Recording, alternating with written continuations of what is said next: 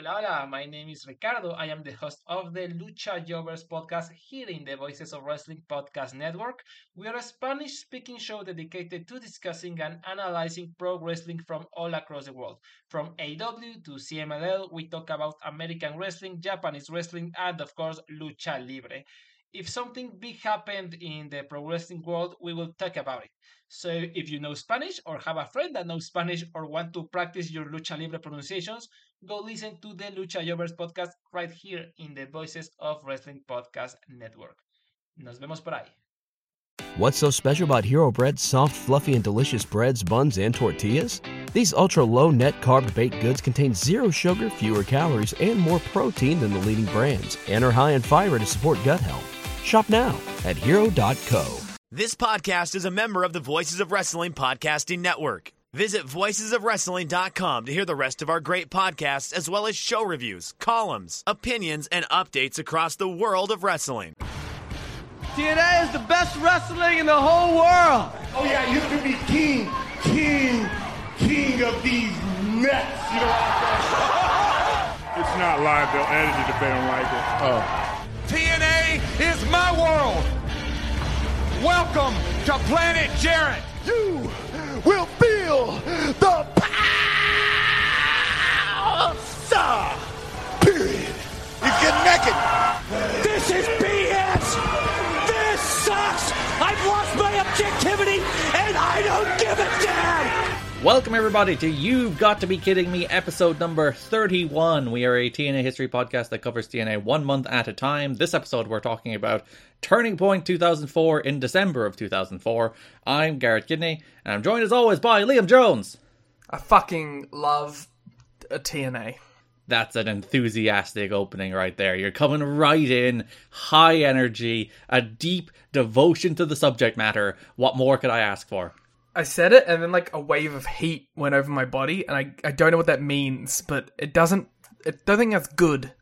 No, that's your body filling with warmth at the love and joy it has for TNA. It invigorates you to the degree that your body gets warm. It feels like a mild stroke, but I'm sure it's the warmth of TNA. It's the stroke that Jeff Jarrett delivers every single week on Impact that is just embedding itself within you. He sure does deliver it every single week. Our Bree-woo best friend, AEW superstar Jeff Jarrett.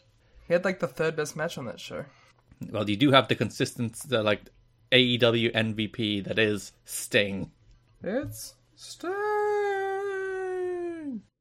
But he wasn't on any of these shows. No, this is a Stingless environment. There's every other WCW star, but it's a Stingless environment. I'm coming into this podcast with the same energy that Kevin Nash comes into any Impact. So you're going to go 3 times longer than you were supposed to, is what you're saying? While simultaneously not doing anything. Oh dear, Big Kev. We even got a Lex Luger sighting this month, so... Great. Well, that'll be good for the YouTube views. Yeah, the entire Best Damn section will be just like, Lex Luger was on Best Damn, and that's what we're talking about for 15 minutes. He just posed. He did just pose. So your back is out. That's the reason Liam's in a mild degree of discomfort. So as he sits here for 3 hours, or probably 4. I haven't sat in a chair in like a day and a half. And let me tell you, it doesn't feel great. So know that Liam is suffering for this art, which is the real reason you should go to patreon.com/kiddingme and support us. To pay my medical bills. Liam can get back surgery, ? Yeah, let's go. It's from Carrying the Podcast. No, take it back. It's from us carrying the VOW podcasting network. Thank you. That means I can be on board with your arrogance, and it's not pitting us against each other. Yeah, see, that's why I changed it. 'Cause I'm a team player. Listen, we're on the same network that has Days of Thunder, so it requires carrying. I'm going to be sad on Days of Thunder. We're really building up the beef for when we do the crossover episode for WWA. I like how one-sided it is. Uh-huh. Like, they just called you, like, a racist, and then it's been nothing but, like they threw a pebble and we responded with a machine gun. That's the way it works. You don't come at us. Yeah, we're that kind of podcast, you know, don't come at the kings. Do not miss. We will end you. by making up mildly disconcerting rumors about your love of King Charles. Sorry, my mistake. Oh, wow. That's my king you're talking about, Garrett. That is your king. I made I think it was Mason Mount mistake during the World Cup when they were doing the anthems and he sang "God Save My Gracious Queen." Who was that guy? Do you want to talk about Cum Dog? Sure, your you Australian brought up the World team. Cup. That's the only thing I remember. Your favorite wrestler, friend of Grado, which does tie it into TNA. Cum Australian Dog. World Cup team member, the Socceroos as we call them. Cum Dog. You did have your first win yesterday. You beat Tunisia. Which I've never heard of. You've never heard of Tunisia? No. And I asked everyone in my house if they had heard of Tunisia, and they were like, no. And then we came to the conclusion that they were making up countries so that Socceroos could get wins. This is an anti-Africa agenda from you right here. This was an enhancement match. So after they lost to France, a country you've heard of, they're like, let's invent a fake country in order for us to beat. Yep, 100%. An interesting theory. We should split from Tasmania and then make Tasmania its own country for that same reason. So you're going to play against Denmark in your final game, which is basically a playoff winner goes through. We're going to win. I'm telling it right now. Everyone who's listening to this podcast, go put money on Australia to win the whole thing. I like the way not just to beat Denmark, not just to qualify for the round of 16. It's like win the whole World Cup. It's coming home. It's coming home. It's coming.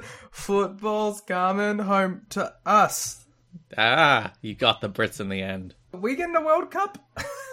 We have like a Women's World Cup coming up, right? You have the Women's World Cup coming up next year, which we have qualified for, by the way. Good promotion. You see, we win the other World Cup, and then we have the Women's World Cup here. Please don't read into the fact that I almost called it the real World Cup. Wow. Sexist Liam Jones coming in hot. I was like, no, that's not what I should call that at all. Cancelled. It was the AFLW women's, well, I guess that's implied with the W at the end, the AFLW Grand Final today, Garrett. Oh, who won? That would be Melbourne. Are they the best team? Yeah. Yes, Liam displaying his deep knowledge of women's sports. We won 19-15, which is a very low-scoring game, but I imagine it was a lot of technical play. I'd say you say we. You're not from Melbourne. It's my place. I live here. I voted in the Melbourne and Victorian election this last week, 2 days ago. You were simply a fair weather fan jumping on board the successful sports teams. In my defense, there's no other team, and the Women's League was established in 2017. There hasn't been any time. There is no Mildura team. You should have launched it. Let me see what clubs there are. We got Adelaide, Brisbane, Carlton, Collingwood, Essendon, Fremantle, Geelong. Those are all just the men's teams. Get some exclusive women's teams. If only there was one from Mildura. Exactly. All the more reason you have to create this team, Liam. I guess technically I would just go Melbourne. I don't know what else is near here. I don't want to go Collingwood. I could never support them. Interesting. So what else has been going on in your life? I don't know. Since we last recorded, we have both played and finished Pokemon. Yes, it is a good Pokemon game. It may in fact be the best Pokemon game. There's probably some people on the internet that are going to get mad at you at the prospect of calling that game the best Pokemon game. Well, I should cry. They do. It's all they do exclusively. They cry a lot. I mean, I get it's not like the most polished thing in the world, but you know what? I had a sense of adventure that I have never felt with a Pokemon game before, so fuck you. Yeah, because I beat the Pokemon League, not even the Pokemon League, I beat the end game yesterday, and I've just been wandering the map, leaping over things on my Rhydon and catching Pokemon, and it's a fun time. It's just a fun time. Yeah, I am the ace. I am Academy Ace 3 times over. Oh, I haven't gotten to the tournament yet. I'm only halfway through. Spoilers for the end game. You beat the gyms again, like every Pokemon game, but I'm only halfway through that. I was very happy about. My favourite one out of all of the gyms that you refight is the Bug Gym. Mm-hmm. Have you done that one yet? I don't think so. Because at the end of it, she goes, You know, the champion made me promise to be, like, easy on people because my gym's, like, closest to the school. But fuck that. You've a little fight. I want to be, like, real tough. So if anyone complains about it, not all pastries are sweet. And I was like, she is the coolest. I do like that they've actually made that canon, because it's always this thing, it's like, this gym trainer has level 4 Pokemon. It's like, no, they're meant to be. It's meant to be a difficulty curve. I'd probably give, like the game, like, an 8.7 out of 10. Mm-hmm. Like, one of the big things that I think would have made it, like, a slam dunk into the 9s for me would have been if the gyms were scaled to how many badges you had. Because I appreciate that you can do them in any order, but I would have liked them... I just keep them within the level... Make the highest level the gyms can be the top level of the Pokemon you can train without them stopping obeying you. Seems like the easiest way. It's like, oh, the next gym, you can train Pokemon up to 20. Then you go in there, whichever gym you pick has a team of level 20s. And the way they do the story triggers... I'd imagine that's not that hard to do, because like the story triggers are based on like you go to gym 1, you get story trigger 1, you go to gym 2, you get story trigger 2, as opposed to you get a story trigger devoted to each city. Yeah, exactly. So, like there's nothing like specified, so you could make it based all on the number of gyms that you have. Yeah, my little quibble with the game is I think the cities are just kind of barren. Yeah, well, that's been the problem ever since they swapped to like this big 3D open world stuff, though. They all feel like encampments more than they do actual cities. But even like in all of the other games, you could at least go in most of the buildings, so it felt like at least a real place with people in it. Whereas this one, it's just like there's a gym and there's some shops, and really that's it. I don't think I talk to like anyone outside of main characters in this game. No, because nobody gives you anything anymore either. That's the thing. So all the items are on the floor or for beating battles. This game made me appreciate Sword and Shield because. Without Sword and Shield, I don't see how you could have jumped from what Pokemon games were to what this is. And Legends Arceus as well. Yeah, for sure. But like, I feel like... I'm just talking about mainline games. I think you needed... And because Sword and Shield gets so much hate... Those are good games. They're just good games. All these... Like, there's very few bad Pokemon games. The ones I enjoy least are X and Y, and even then they're fine. Yeah, I hated X and Y when I played them. I've gone back since then. I'm like, these aren't as bad as I was treating them to be. Because they're like standard RPGs, like the basics of the Pokemon formula, you really can't go wrong with. X and Y also got a lot of hate because it was the game where they made a lot of changes to be like a regular RPG, but people misconstrued that as them making it easier. It's just like, oh, they tell you on the screen which move is super effective. It's like, how dare they not need me to have that knowledge? And they did the actual like every other RPG thing of making everyone in your party get XP. Which is fine. Everyone complained about that. But you know what? You know what I really love about these games now? The fact that I don't have to go out and fucking grind this goddamn Pidgey for an hour and a half to do anything with it, because I can just chuck it in my party for a bit and eventually it'll catch up somewhat, and then I can start putting it in battles at the front. Yeah, and you don't even have to do the thing where you have to switch in the Pidgey at the start to get more experience and switch it back out. And you can if you want, because you do get more XP for them being in battles. So if you want to do it that way, you can.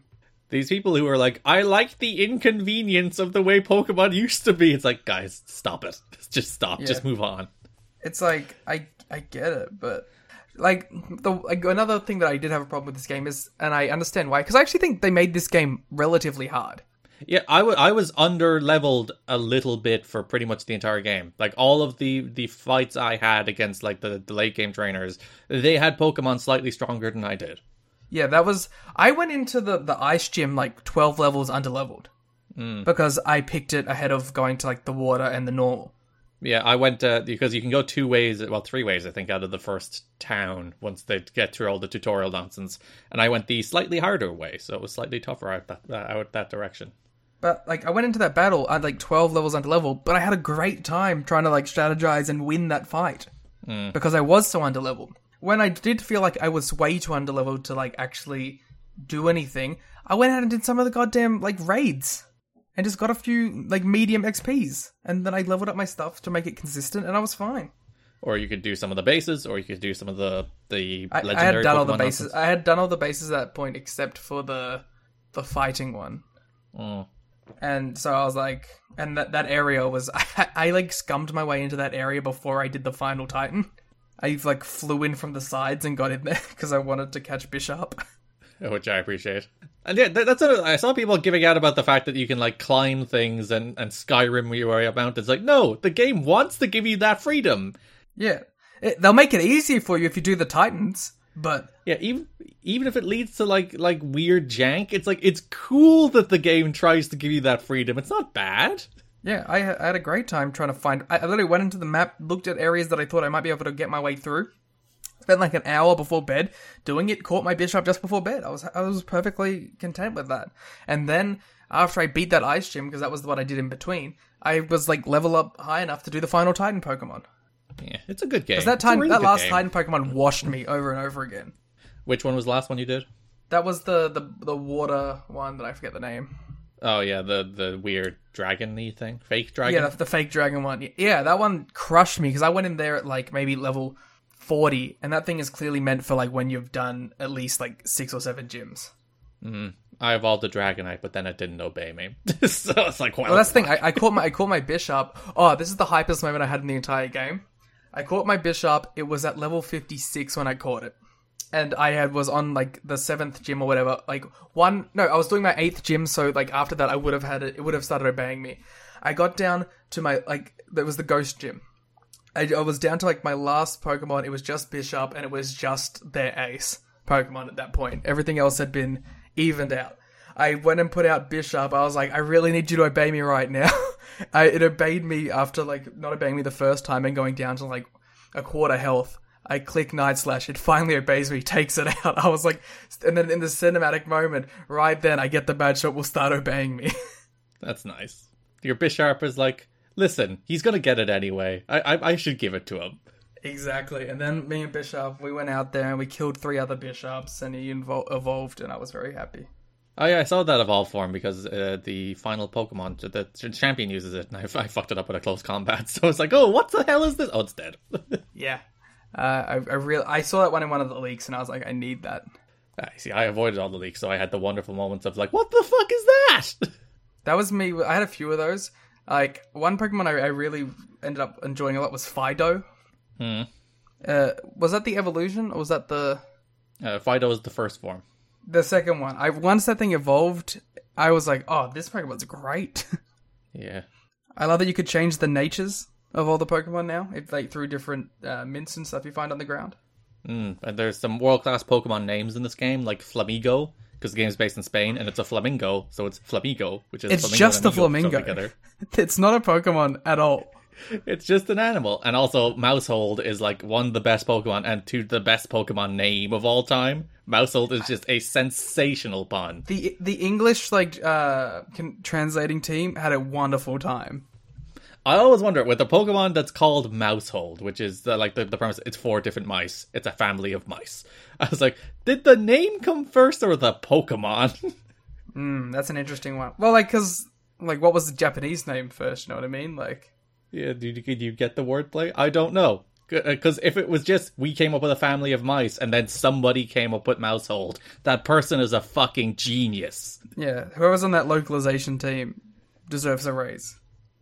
We could do more on Pokemon, and we probably will, but I guess we should get the TNA!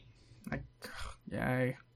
Before we do, patreon.com/kiddingme is where you can go to get our extra content, including our Raintaker series, where we cover 2012 New Japan, including our Global Force Wrestling series, all of that sitting there, including all of our Monday Night Wars series sitting there, including our Ring Cat King series, all of which is sitting there, and our Wrestling Society X series, which is in progress. All of that at patreon.com/kiddingme, including watch-alongs. We have watch-alongs now of Victory Road and of Turning Point sitting there waiting for you. And we'll have more and more content coming down the road. We're coming toward the end of the year. We'll do the draft and the end-of-year awards after we do the Final Resolution episode, because I guess we do have a few more episodes of TV this year to cover.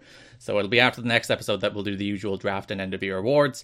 But patreon.com/kiddingme or tnhad.com, you can go there, support the show, and get a lot more content. We're on to 4 full series you can listen to, and multiple ongoing series, and all the watch-alongs, and all our star ratings, and our show notes. And I should emphasize every time, if you're like, I don't really like the ads that are in the show, $1 tier over on Patreon. You can listen to the show ad-free with the show notes. So, all that. Patreon.com/kiddingme. tnhad.com.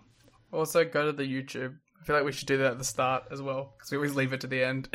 Oh, the other thing that we should mention at the start, not 3 hours into the podcast, is we also have the anniversary billing turned on now. So when you sign up is when you will get 30 days. You do not have to worry about the Patreon nonsense of signing up at the start of the month anymore. Whenever you sign up is when you'll get a month's worth of access. Which brings us to the month that is December 2004, building up to Turning Point. Just to upset you, Liam, I'm going to start with the best dams. I mean, can we just run down both shows at the start? Because they don't not really super relevant, so let's just run through the Best Damn Night 1 and 2 and then go to the regular shows. Yeah, well, then we'll go to the news. But TNA had 2 crossover events with the Best Damn Sports Show, which was Fox Sports Net's talk show, basically their equivalent of SportsCenter, I suppose, except more like light entertainment than news, which I guess SportsCenter is more light entertainment than news, but so it is their SportsCenter. I'm going to stick to that comparison. So they would have a half-hour show every night, or an hour show, depends, and TNA had 2 one-hour specials with them, which were basically like more or less just 1 hour wrestling shows that also had an awful lot of antics with the Best Damn Sports Show hosts, who are John Sally, Chris Rose, Leanne Tweeden, Brian Cox, and Tom Arnold. And they all suck. It is a terrible glimpse back into mid-2000s, like, bro entertainment culture, and it's not a welcome glimpse, I'll tell you that much. Yeah, let's all harass this woman for 4 hours. Yeah, the whole thing with Leanne Tweedy is she takes over Shane Douglas's role as backstage interviewer, and everybody who talks to her just sexually harasses her. That's the entire shtick. And Dusty does, like, I'm a nice guy routine. Yeah. Ugh. Because, like, she goes to interview the NYC hit on her, she's like, go away, then Dusty comes in and is like, I'm also gonna hit on you, daddy. It's awful. Oh, it's bad stuff. And, like, Tom Arnold, who is probably, like, the funniest of them, also makes the most problematic jokes. Who is a for real, actual comedian. But also he's a comedian in 2004, so he's punching down, baby! Yeah. There is a lot of punching. Like, there is a moment where he's, like, outside interviewing people, and he actually has some, like, funny one-liners, and that's about it. I don't care about any of this. I wish I didn't watch it, and it's stupid. I deeply regret making Liam watch it, because I think it soured him on the whole month. I was not happy. I'll tell you that. I was not happy to be watching any of this. I'm not even happy to do the show this month. Like, you should have... If I could accurately describe how little I wanted to do this month after watching this, I don't think I have the words. I felt empty. I felt lifeless after watching this. All happiness had been sapped from my body. I didn't enjoy a second of it. Then I was kind of like glazed over with all the TVs because of it. And then we got to the pay-per-view and I was just like, thank God Garrett's here so I have someone to talk to because I hate everything. Oh, November 10th, 2004, we had the Best Damn Wrestling Event period. And the Best fucking joke of calling it the Best Damn Wrestling Event. I know it's the name of your fucking show. I don't care. I'm angry. All of the Best Damn hosts walked into Universal. Chris Rose was calling wrestling fake, so then Jeff Jarrett hit him with a guitar. Ha ha ha! What a funny joke to do. I love to come and then have the wrestling fake, and then all the wrestlers, they come around and they say, hey buddy, it's not fake, and then you go, ha ha, and then we all have a laugh. A laugh is a word for it. So then we're in the Impact Zone proper as JB introduces John Sally, Chris Rose, Leanne Tweeden, Brian Cox, and Tom Arnold. Chris Rose calls wrestling faker than Michael Jackson's nose, Pamela Anderson's chest, and Tom Arnold's wife's orgasms. That's not the only Pamela Anderson joke. Pan Am in the news. I don't know. I think she's just famous and she has fake boobs, so they make jokes. Hope she was having a good time for herself while these creeps were far away from her. Oh no, do not search up Pamela Anderson in a year because it's just like, look at all her naked photos. Mm. She could vote in 2004? I'd imagine she could vote in many years. Nah, 2004. Okay, good for her. Because I think she's Canadian, so she got like her American citizenship in 2004. So do you think she voted for Dusty Rhodes or Vince Russo? I think she voted for the show to end. She didn't have any releases in 2004. She was in the Fox sitcom Stacked in 2000. No, that was 2005. She didn't. 2004 was the 1 year she took off. Yeah, and they're still taking pot shots at her. What the hell? Who was she married to in 2004? She wasn't even married in 2004. Yeah, leave this woman alone. God, she did nothing to you. You cretins. Yeah, so Roddy Piper interrupts. Roddy, he's a fan of all the hosts other than Chris Rose. Then he invites Rose into the pit with Roddy Piper on the following night show and slaps Rose. Roddy Piper is insane at this point, and it's kind of cool. He is fully, like, losing his mind. The man is just, like, ranting and raving without any coherence, but in a way that's a little more charming than the Asylum era ranting and raving without any coherence. Well, this is Roddy Piper, you know? This is even, like, the Piper that we get in WWE at, like, the same time, you know?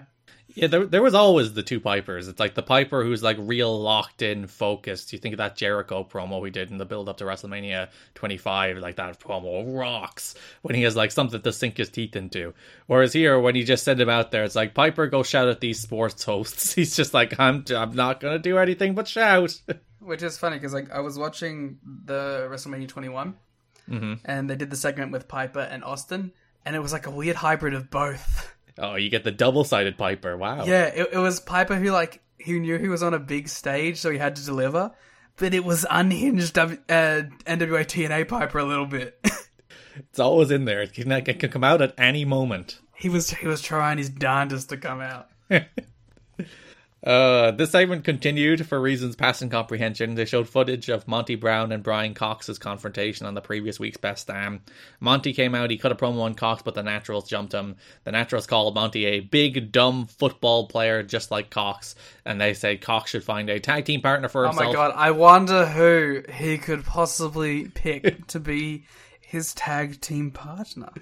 Yeah, for the following night it will be Brian Cox and a mystery partner facing the Naturals. Oh, I have no clue whom it could be. Didn't they, someone said it was going to be Stern at some point? They teased that. Howard Stern finally making his TNA debut after they pitched that puppet against Beetlejuice segment. Well, that would have made sense with the return of puppets, so. So they went to break, they came back, and they're still in the ring. They pitch to a Victory Road recap, then they come back and they do sick burns in the things you wouldn't say to TNA wrestlers. Kid Cash, Dallas, and Team Canada were the subjects of their jokes. They came out. Trill K and AMW made the save. Let's do our own things you wouldn't say segment, but we'll do it about Days of Thunder. Things you wouldn't say to Dave Ryan. Things you wouldn't say to Dave Ryan. Hey, Dave Ryan, I hate the Queen just like you. I get it, you wouldn't say it because he loves her, you see. This is a good one. Well done. Hey, Days of Thunder, more like Days of Plunder, because you rely on gimmicks. Got him. Fucking. So then we have Dusty is backstage with Leanne Tweeden. She replaces Franchise. She does the segment where she interviews NYC. And then Dusty does in fact hit on her. Hey, Dave Ryan, more like Dave crying at all the things that we have to say. Lee Malone, more like Lee all alone, because we're fucking roasted Dave. You think we're going to get a brief oasis in this desert of nonsense when AJ Styles and Alex Shelley come to the ring? I think I'm having a heart attack. And they wrestle for like 90 seconds and Styles wins with a Styles Clash. Made me so upset. Yeah, Abyss showed up, dropped him the shock treatment, chokeslammed him through a table to set up a tables match for the next night's show. He's just protecting his baby bear.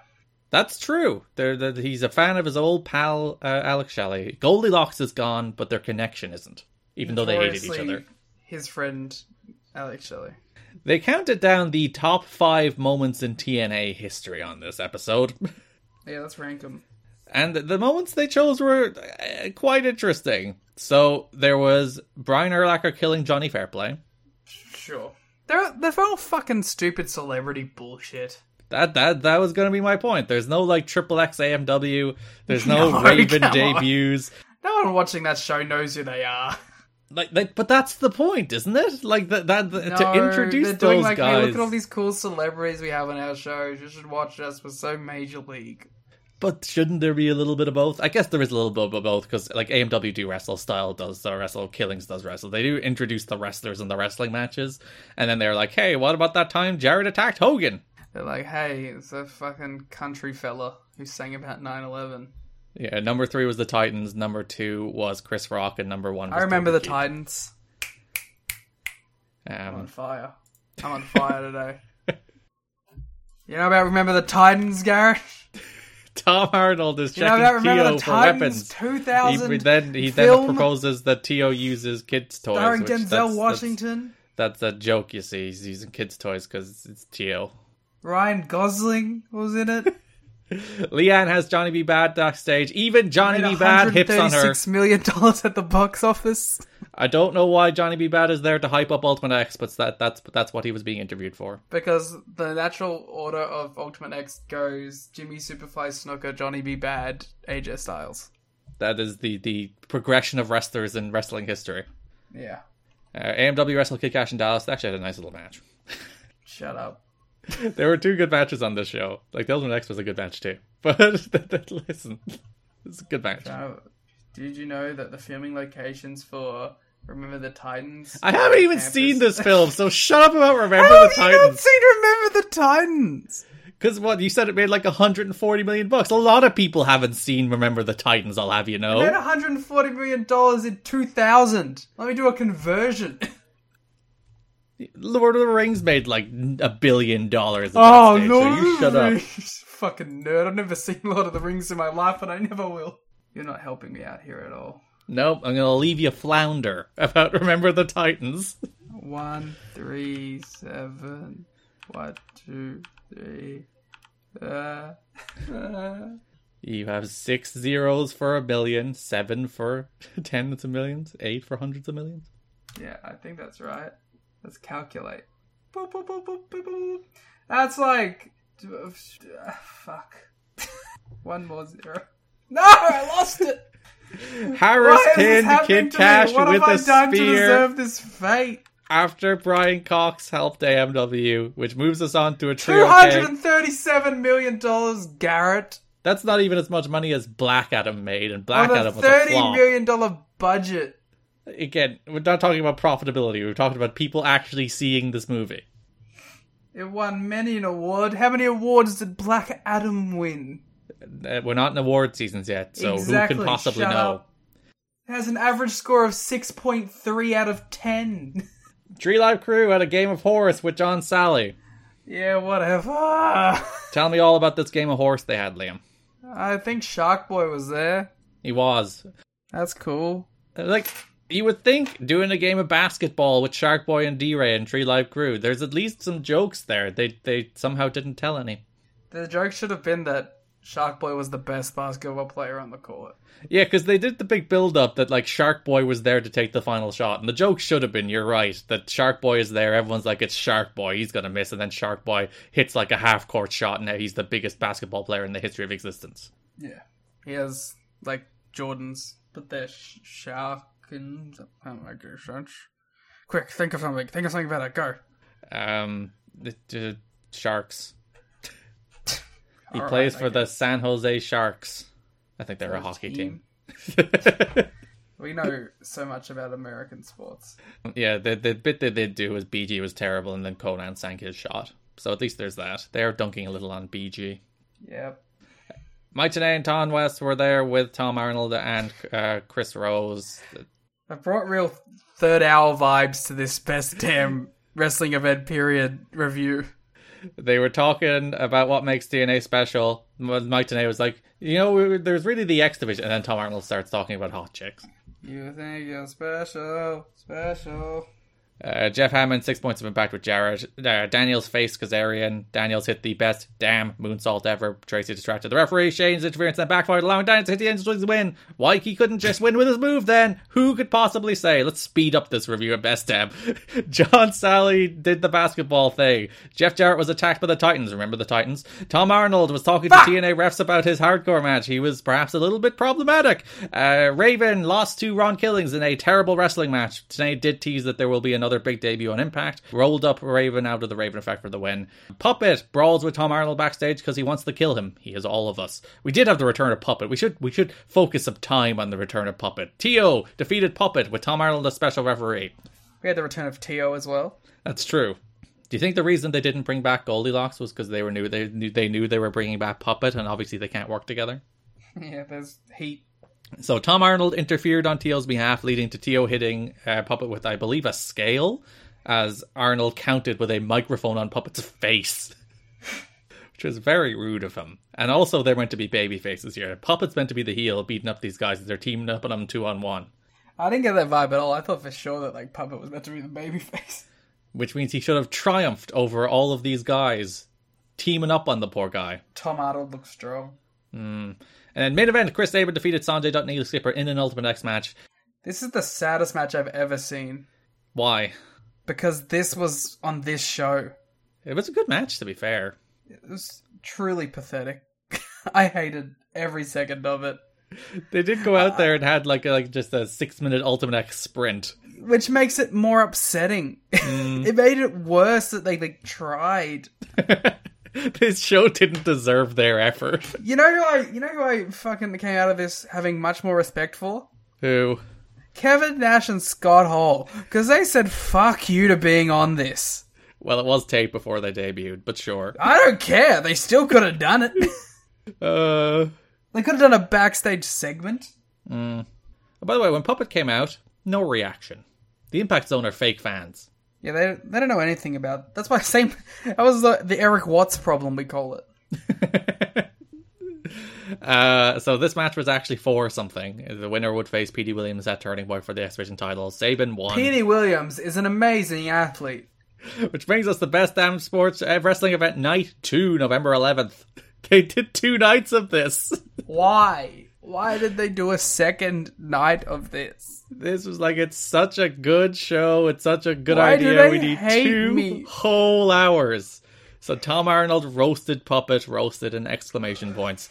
Roddy Piper came out here with live bagpipes. He's hosting Chris Rose on the In the Pit with Roddy Piper. Rose was wearing the Terry Taylor / Bobby Roode / Scott D'Amore robe. We had the TNA return of Johnny Fairplay. And I like how they both shit on him. And it makes it even funnier because Johnny Fairplay was Roddy Piper's whipping boy. Yeah, remember they were talking about doing an angle with Piper and Fairplay that was going to be Piper's big feud and Fairplay's big feud, and instead this is all they ever do. He comes out in this Best Damn segment. I also like that apparently this is meant to be the big Rose face turn. But he's still a giant piece of shit. He got no comeuppance. Yeah, so Fairplay comes out. He calls himself the biggest star in the history of reality. Do you get it, Liam? Yeah, it's reality television. He's very funny. Then Piper sprayed him with a fire extinguisher, and then Rose gave him a body slam. Not a very good body slam either. Brian Cox, a much better wrestler than Chris Rose. Yeah, but Chris Rose has to get him up, but also he's working with Johnny Fairplay. Do you think Johnny Well, listen, I've seen Johnny Fairplay take the sickest powerbomb of all time from AJ Styles, so... Yeah, but that's AJ Styles doing it. I have faith. Brian Urlacher, non-wrestler, hit a damn good press slam on Johnny Fairplay. I have faith. Again, you're talking about people who actually have muscle on their frame. I have faith in Johnny Fairplay's ability to take bumps. So this is all on Chris Rose. But anyway, yeah, this sucked, and Chris Rose is annoying as shit. But one thing I'll give Chris Rose credit is somehow out of all of them, he was by far the best host. Oh, what do you have against the rest of them? They all sucked. They're all fucking annoying. They're all terrible hosts. They're not funny. I hate all of them. Chris Rose is the only one who looks like he's ever actually been on a camera before. To be fair, his job is literally just host. Yeah. And he's the one who actually looks like he should be on camera. It's a shame he's doing a terrible gimmick. because all the rest are former sports stars who are now hosts, or Tom Arnold in his case, a comedian who's now a host. Tom Arnold. Listen, Leanne Tweedy's a perfectly fine host too. She was fine. She didn't do anything. They got her out of there pretty quickly compared to everyone else. Yeah, so after the Power Slam, Piper sprayed Rose with a fire extinguisher, which, as we mentioned last month, he went to business for himself, and they very quickly cut away here when he started spraying with the fire extinguisher. Mm-hmm. Leanne has Team Canada. D'Amour's upset about her attire as a journalist. It's like Americans these days. He's going after John Sally. We had 3 live crew against Team Canada, and they captured the flag match. BG got the flag. They won. We ran down the top 5 finishers in TNA history. 5 Canadian Destroyer, 4 Styles Clash. I think I forgot to write down what 3 was, but I'm just going to guess it was the Pounce. 2 was the Swanton, and of course the best finisher in TNA history is the Stroke. I don't even disagree.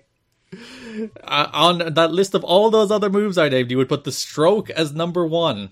Yeah. I guess it's probably beaten the most people. Yeah, exactly. The most winningest. That's what they counted here. Tom Arnold interviewed a bunch of people, a bunch of fans, made some jokes, mostly at Hulk Hogan's expense. Brian Cox was backstage teasing who his mystery partner would be. You had AJ and Abyss in a tables match. AJ would have won with a sunset flip powerbomb through a table. Cool. Leanne had Tom. He said many things, many of which I cannot repeat on the show for fear of being cancelled. Leanne talked to Puppet. He's not pleased that she stooped to interview him. Puppet's like, don't do that. Which is, like, fair, by the way. Yeah, he's like, don't patronize me, bitch. Yeah. He goes to threaten Leanne, but Franchise came back. He then had the Tom Arnold versus Puppet match. Puppet's here. Puppet's Puppet back. is here. So the T.O. came out, hit a swanton, then T.O. pinned Puppet, even though he's not in the match. Listen, what do you want? I want consistency and I want rules. Out of the best damn wrestling event, period, night 2. Yes, is it so much to ask to get consistency and rules? Yes. Have you seen the show? They showed the Still to Come feature, which was actually from the night before. They fucked up. They showed taped like a week in advance, by the way, so they had plenty of time to fix that. Petey Williams defeated Jarrell Clark, Michael Shane, Shark Boy, Sanjay Dutt. Brian Cox and Monty Brown defeated the Naturals. Cox actually, for a non-wrestler, looked pretty good. I barely paid attention at this point. My brain was turned off. He hit a power slam. He locked Douglas in the figure 4. Monty hit Stevens with the pounce, and Cox gets the win. Oh yeah, Monty's the mystery partner, by the way. You know, like, as I was watching this show at this point, I think I blacked out and I started seeing red, and I'm only just remembering it now. No, Amazing Red wasn't in the X Division match. Ha ha ha! They really ruined... Not that it was a surprise. Remember the Titans? Brian Cox came out to Monty Brown's music, and they just didn't acknowledge it. And then Monty Brown came out to Monty Brown's music, and they're like, whoa, mystery partner's Monty! Ooh, Leanne had Lex Luger backstage for some reason. They were meant to be talking about the 6 Sides of Steel main event, but he kept talking about himself. Then posed shirtless in a further sexual harassment suit that I'm sure she filed immediately after. Sounds like Lex Luger. And our main event, inside 6 Sides of Steel, you have Jeff Jarrett against Jeff Hardy. Jeff squared, face off once again. Dusty was on commentary, the highlight of which was when Jeff Hardy pulled his shirt off to go for the swanton. Dusty shouted, "He's getting naked!" That's a good line. Imagine if Jeff Hardy won this. He probably just should have, right? Yeah, there's no title on the line. It's non-title, it's broadly non-canon. Just put Jeff Hardy over. You beat him 1,000,000 times. You could say he beat him in the build-up to the Turning Point match, at least. Like, just have a Jeff Hardy win this match. Damn you, Jeff Jarrett. Just beating Hardy again. Put someone over. Oh, well, he will put someone over later this month. Put Darby over.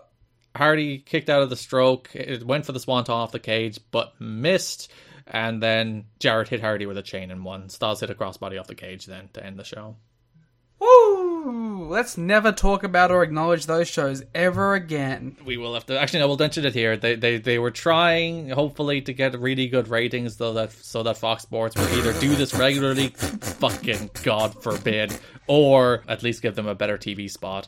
And the ratings were a 0.26 and a 0.17 respectively for each show. And the show usually does about like a 0.15. So first night, modest success. Second night, a completely average rating for the show. So they never did it again. God bless. So perhaps if they didn't blow their load and do 2 shows, they might have actually had a chance of doing it again next year. Yeah, it might have come across as, a 0.26, that's near, not quite double, but close-ish to double what the show usually does in this time slot. So that's a good success story until they did it again, and it's like, nope, there was one night of this, and that's it. But and it also probably would have done well if you had just made it a yearly thing.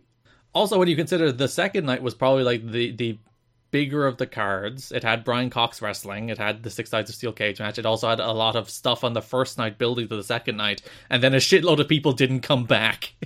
I feel like you could have just built all that all on the same show, and you would have had a show that was more appealing to their fan group too.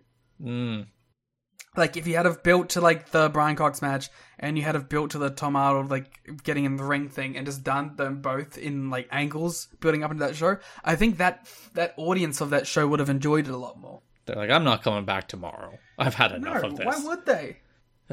Well, that's the best damn sports shows. Which we can now never mention again. Fuck off and die. That brings us to the news, starting with Cookiegate. That's our new news segment that we're going to do. We have a little interlude. Yeah, it's actually, Liam plays that himself with 17 different instruments. Yeah, it's beautiful. I have a whole ensemble back here. I didn't get to the choir, but... He hired a whole orchestra just for that musical stinger. Yeah, it's the people who did the Judas entrance that one time. That's where your Patreon money is going to. Patreon.com/kiddingme. And I had to just kick him out because we didn't get there in time. On November 10th, several WWE wrestlers happened to be at Universal Studios, home of TNA's weekly Impact tapings, to film a commercial. TNA, as a publicity stunt labeled as a friendly greeting, had several TNA wrestlers bring the WWE wrestlers cookies and balloons. WWE is now threatening to sue TNA unless they agree to never air the footage and relinquish the footage. That's rude of them. They were being very nice, welcoming them to their home arena. Yeah, it's very kind of them. It's like, we are the holders of Universal Studios, and you were coming to visit to shoot your apparently obscenely expensive Royal Rumble commercial. I'm sure when TNA runs MSG, WWE will send out the same bandwagon. And I'm sure WWE have never done any kind of stunt where they sent wrestlers to another company's building and then cried foul when that company threatened legal action. That would never happen. I'm pretty sure they did do that, and it ended the Monday Night Wars forever. Yeah, so that's why WWE threatened legal action here, because they knew this instance would end them forever. Yeah. They knew that, oh my god, they worked out the strategy of how to win every single ratings war. So, WWE were there shooting the West Side Story Royal Rumble commercial. Randy Orton, Luther Reigns, Jesus, Jericho, Benoit were all there. They made a whole publicity stunt about it. WWE filed a formal letter of complaint with Universal Studios. A senior WWE official sent a production assistant to TNA Soundstage 21 and delivered a verbal warning that if any WWE wrestlers were filmed by TNA, we will sue your fucking ass. That Royal Rumble commercial is so good. Yeah, clearly TNA inspired them. They saw Abyss with his balloons, and they saw Tracy with her cookies, and they're like, we gotta do the best commercial we've ever done in our lives. They should do something more like that. They have all the money in the world. Just make a full Marvel movie. Because apparently, Dave estimates that commercial cost $400,000 to $500,000, which is insane when you think about it, but also you're a $1 billion company, just do it for fun. Yeah, especially now. Who do you think signed off on that one? Who had that idea? Do you think Vince just watched West Side Story and was like, wait a minute? He's finally caught up to West Side Story in his watching of media. He's 20, 30 years behind at all times. Because 2005 was their movie parody year. Because they did all the Mania ones too. The WrestleMania's Going Hollywood stuff. Yeah, so end of 2004, did Vince finally discover movies? Apparently. He's like, this newfangled technology they're showing. They have the trains coming toward the screen. No, he's like, they're not in black and white and they don't have sound anymore. Oh, they're even in color. You can actually hear them. I don't know why Vince, in our impressions, is talking like a 1920s radio man. TNA released a press release saying, in response to media reports about a misunderstanding that occurred at Universal Studios in Orlando, Florida this past Wednesday, TNA Entertainment issued an apology to Vince McMahon and WWE for what was apparently mistakenly perceived as a hostile act. In the press release, Shane Douglas stated, "I was disheartened. If our kind gesture was mistakenly perceived as threatening and hostile, we apologise." BG James said, "Personally, I just wanted some mahi-mahi. The only thing I had to eat that day was a stinking cold sandwich from my cheap freelance producer. Now, I know how the other half eats." You were there in like all of the 90s. You know how they eat. You know they have surprisingly good catering. You know that's like the main takeaway that everyone has from their experience there. The press release said the Silent Abyss was seen with a tear in his eye, still clutching the very same balloons that no one from WWE wanted. I love that they're like shitting on them in their own press release. TNA concluded the press release. "Some things in life are consistent. Success breeds envy. The bully always picks on the little guy, but we all know how the story of David and Goliath ends." And isn't it crazy how now in 2022 Impact is the biggest company in the world and WWE's dead? It did end exactly as David versus Goliath, where Shark Boy shot like a slingshot into the eyes of the Big Show, and WWE fell forever.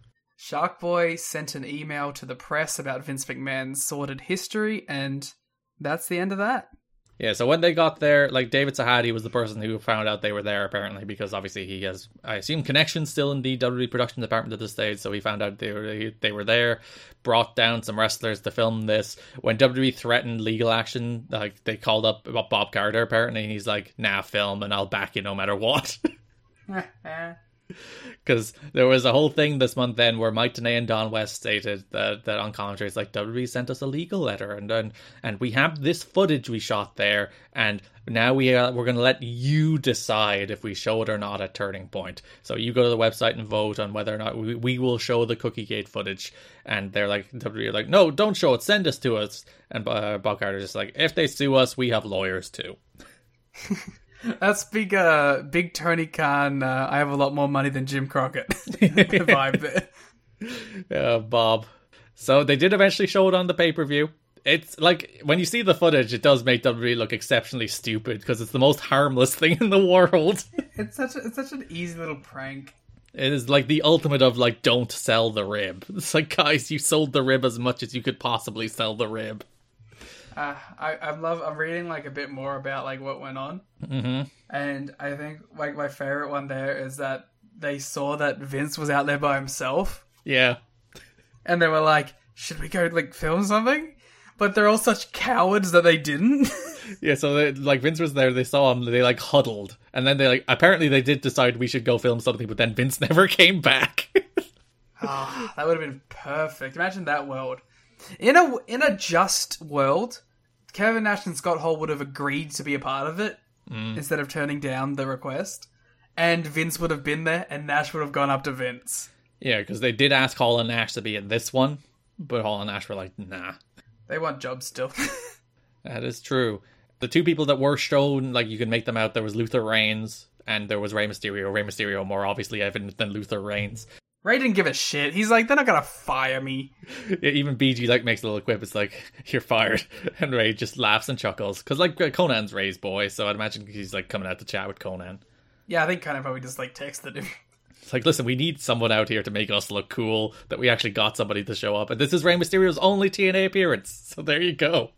So yeah, I think they kind of wanted like a confrontation, but like the guys that they ended up talking to are apparently like Jericho, Guerrero, Benoit, Mysterio, and they were just like friendly. And like the only other people on camera were like production assistants and Luther Reigns. Luther Reigns. Also his only TNA appearance, I believe. This is fun. This is a fun segment. Yeah, it's a good bit. It's good antics. I'm on board with it. I love TNA as an antics promotion above all else. And they did a bunch of skits on the pay-per-view where they had a fake Vince and a fake Triple H try to invade Turning Point to steal the tape back. It's perfect. The fake Vince played by Brian Welch, one of the office workers, and the fake Triple H played by Johnny Devine. Yeah. So that's who it was. Big Johnny Devine. Who was Vince? Brian Welch, an office worker. He had great mannerisms. I enjoyed Johnny Devine's Triple H as well. He had a better voice impression than the Vince. Yeah. It's good stuff. I love that shit. Do you think they walked around backstage being like, "Do a Triple H impression"? Nah. Do a Triple H impression. Nah. No, but I can imagine once they were in costume, I hope they acted like Vince and Triple H the whole day. Because they arrive at the show, they see Mikey Batts, Vince tries to fire Mikey Batts. Then they see a production assistant with a tape, he smashes the tape, and it turns out it's just the best of D-Ray 3000. This is a bunch of skits. It's good stuff. It's good, again, good antics. Well done, TNA. I can imagine everyone's seen this at this point, but maybe it is a little gem.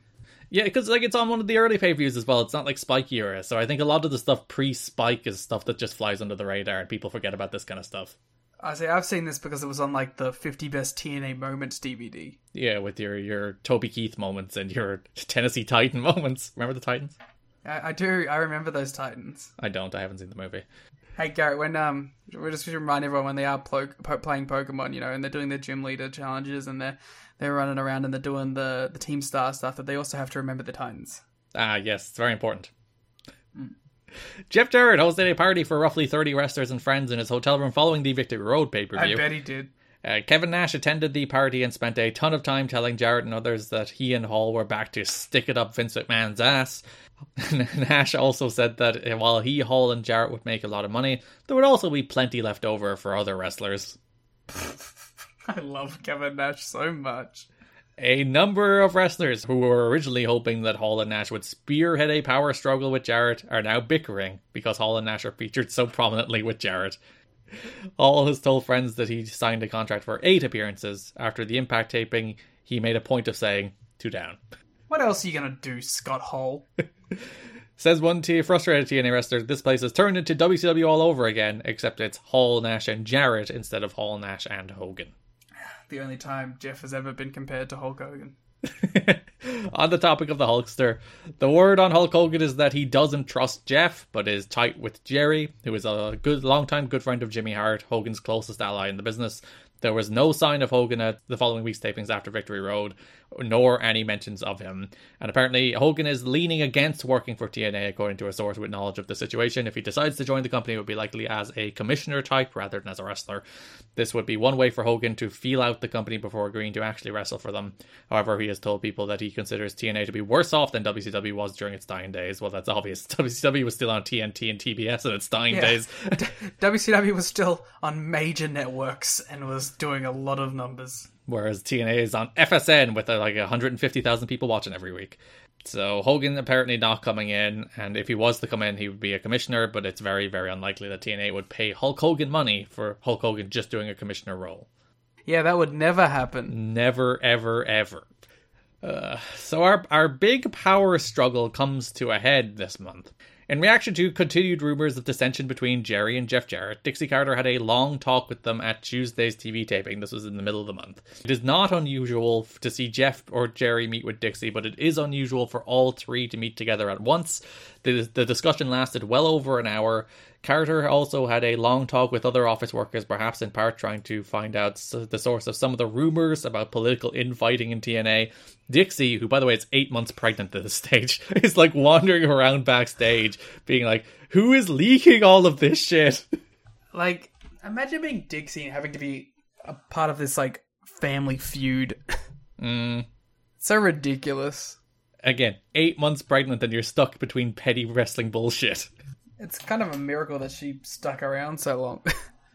That was Russo's point. It's like, once she has the kid, she's out of this. She can't possibly give a fuck about this nonsense when she has an actual thing to care about.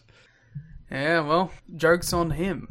There were no major changes at that taping. Dutch Mantel and Jeremy Borsche were handling most of the bookings, with Jarrett in the Stephanie McMahon role of overseeing and supervising the whole operation, with Terry Taylor in the truck and Dusty just being a talent. Jeff Jarrett had confronted Jerry last Tuesday about word he was getting about Jerry trying to oust him from power. So this next line, this quote, Jerry Jarrett, fuck you. You piece of garbage. You can make an argument before we read what the next line is. You can make an argument that Jerry is intervening for the long-term sake of the company. Oh, I'm doing a big old jack-off side right now. Because the company is burning money at a historic rate and the Carters aren't happy. However, The next line, Jerry sees this as a great time to steal power as Jeff is tending to his wife whose cancer has come back. That is your daughter-in-law, you fucking rat. Bad, bad, bad. Bad, bad, bad, bad, bad. Also, if the company goes under, who gives a fuck? Surely family should be more important. It's your fucking daughter-in-law, you dog. Especially when you think about it's not even their money anymore. If it was their money, it would still be a real problem. Sure, it's like the family business failing. Yeah, they still own a percentage of the company, so I guess they do have a financial stake. But it's the Carters' money now. So, like, who gives a fuck? Also, Jerry, you got your fucking, like, real estate or whatever the hell business, your car, whatever the fuck it was. He works in real estate. You're fine. The feeling is that Jerry doesn't believe in the office staff that Jeff has assembled, and that's been one of the big talking points. TNA has an office staff filled with guys who should not be running an office, says one TNA source. For months, Jerry Jarrett has been dropping details into conversations with people about the changes he'd make if he gained power, so the rumors last week of him making a power play came as no surprise to many within TNA. So we do have the big change, middle of the month, that is starting from November 19th. Dusty Rhodes does replace Jeff Jarrett as head booker of TNA. I like how this comes off. Dusty has no booking power, he's just the talent. He's just hanging around, chilling out. Oh no, Dusty's head booker. It's amazing. This is the great thing about TNA at this point is it's truly a combatant of two people who don't lose. Mm-hmm. You're seeing it's Jeff Jarrett and it's Dusty Rhodes, and they're both fighting for the title of King of Not Losing in this business. And it turns out for now, Dusty Rhodes is winning. I will say, I didn't remember the exact date Dusty took over. I knew it was sometime this month. But I was watching the Impact that has Scott Hall and AJ Styles in the main event. It's like, Dusty's taken over. Yeah. I think it was actually the week before that he took over. But you can tell. It feels like a real wrestling show. Yeah, you can see it's like stuff suddenly starts happening on Impact, a show where famously nothing happens. It's like, oh, you get Styles and Hall in the main event, and the next week you get Jarrett and Monty in the main event, and then it's all of a sudden, oh yeah, we have a new booker now, for sure. We have allegedly entered the good era? Mm-hmm. Wow. Let's see how that goes. Dusty told the wrestlers that he has a different vision for TNA's booking than Jeff Jarrett, and he would begin to implement changes over the next few tapings, though he didn't get specific about what the changes would be. In a thing that ruffled a lot of wrestlers the wrong way, he did tell the wrestlers that they need to show respect for Scott Hall and Kevin Nash because of what they have done in their careers and for the rub they're giving the company. Apparently a lot of the no-name wrestlers were like, blah, blah, blah, blah, blah, blah. I'm Mikey Bats. I'm so sad that I have to show respect to Scott Hall. But it must be nice to be Kevin Nash and Scott Hall and just be able to like walk into any company and be jerked off so thoroughly. You command or demand respect, not just command it. You do demand it. Because you got to be in a group with Hulk Hogan. Not everyone welcomed that comment with open arms. Actually, you know what? I can't let that stand. I said it specifically to get a reaction. To be fair to Hall and Nash, they made Hogan cool, not the other way around. It's like, if it was just Hogan turning heel without, like, the coolness that Hall and Nash brought next to him, that thing flops. It's just a Hulk Hogan heel turn. Who gives a shit? But Hall and Nash were cool. Well, Hall and Nash aren't in the Wrestling Is Over Hall of Fame, so shut up, Garrett. I nearly didn't give you your thing. I nearly just moved right on. I was giddy when you were like, wait a minute. Not everyone welcomed that comment about them needing to welcome Hall and Nash and be happy. Not everyone on this podcast welcomed that comment from Liam about Hulk Hogan being the reason they were popular. Considering some TNA regulars aren't pleased with how Hall and Nash seem to treat TNA as a joke during their on-air commentary, it's actually quite funny, so shut up. Yeah, it's actually great. Nash does not give a single fuck this month, and it is quite amusing. One of my favourite lines from Nash this whole month was when he was introducing the Kings of Wrestling name. Mm-hmm. Because he just said it like, and we've got a new group, and the new group is the Kings of Wrestling, and we're here to take over, and we're going to take over this company. He said it exactly like that. There was no passion or emotion in his voice. He was just saying the lines. If you go back and listen to me earlier recapping the Best Damn Sports Show... Which, why would you? Nash said the name of his stable with the exact same amount of enthusiasm. Yeah. Yeah. And, like, he's just leaning on the ropes 24/7. Mm-hmm. But, like, every like little bit of in-ring action, he's been, like, bumping around, so... He's only working once a month, so he's like, yeah, I'll take a bump or two. When AJ does a run-in, he'll bump for him. He won't give a bump for free, though.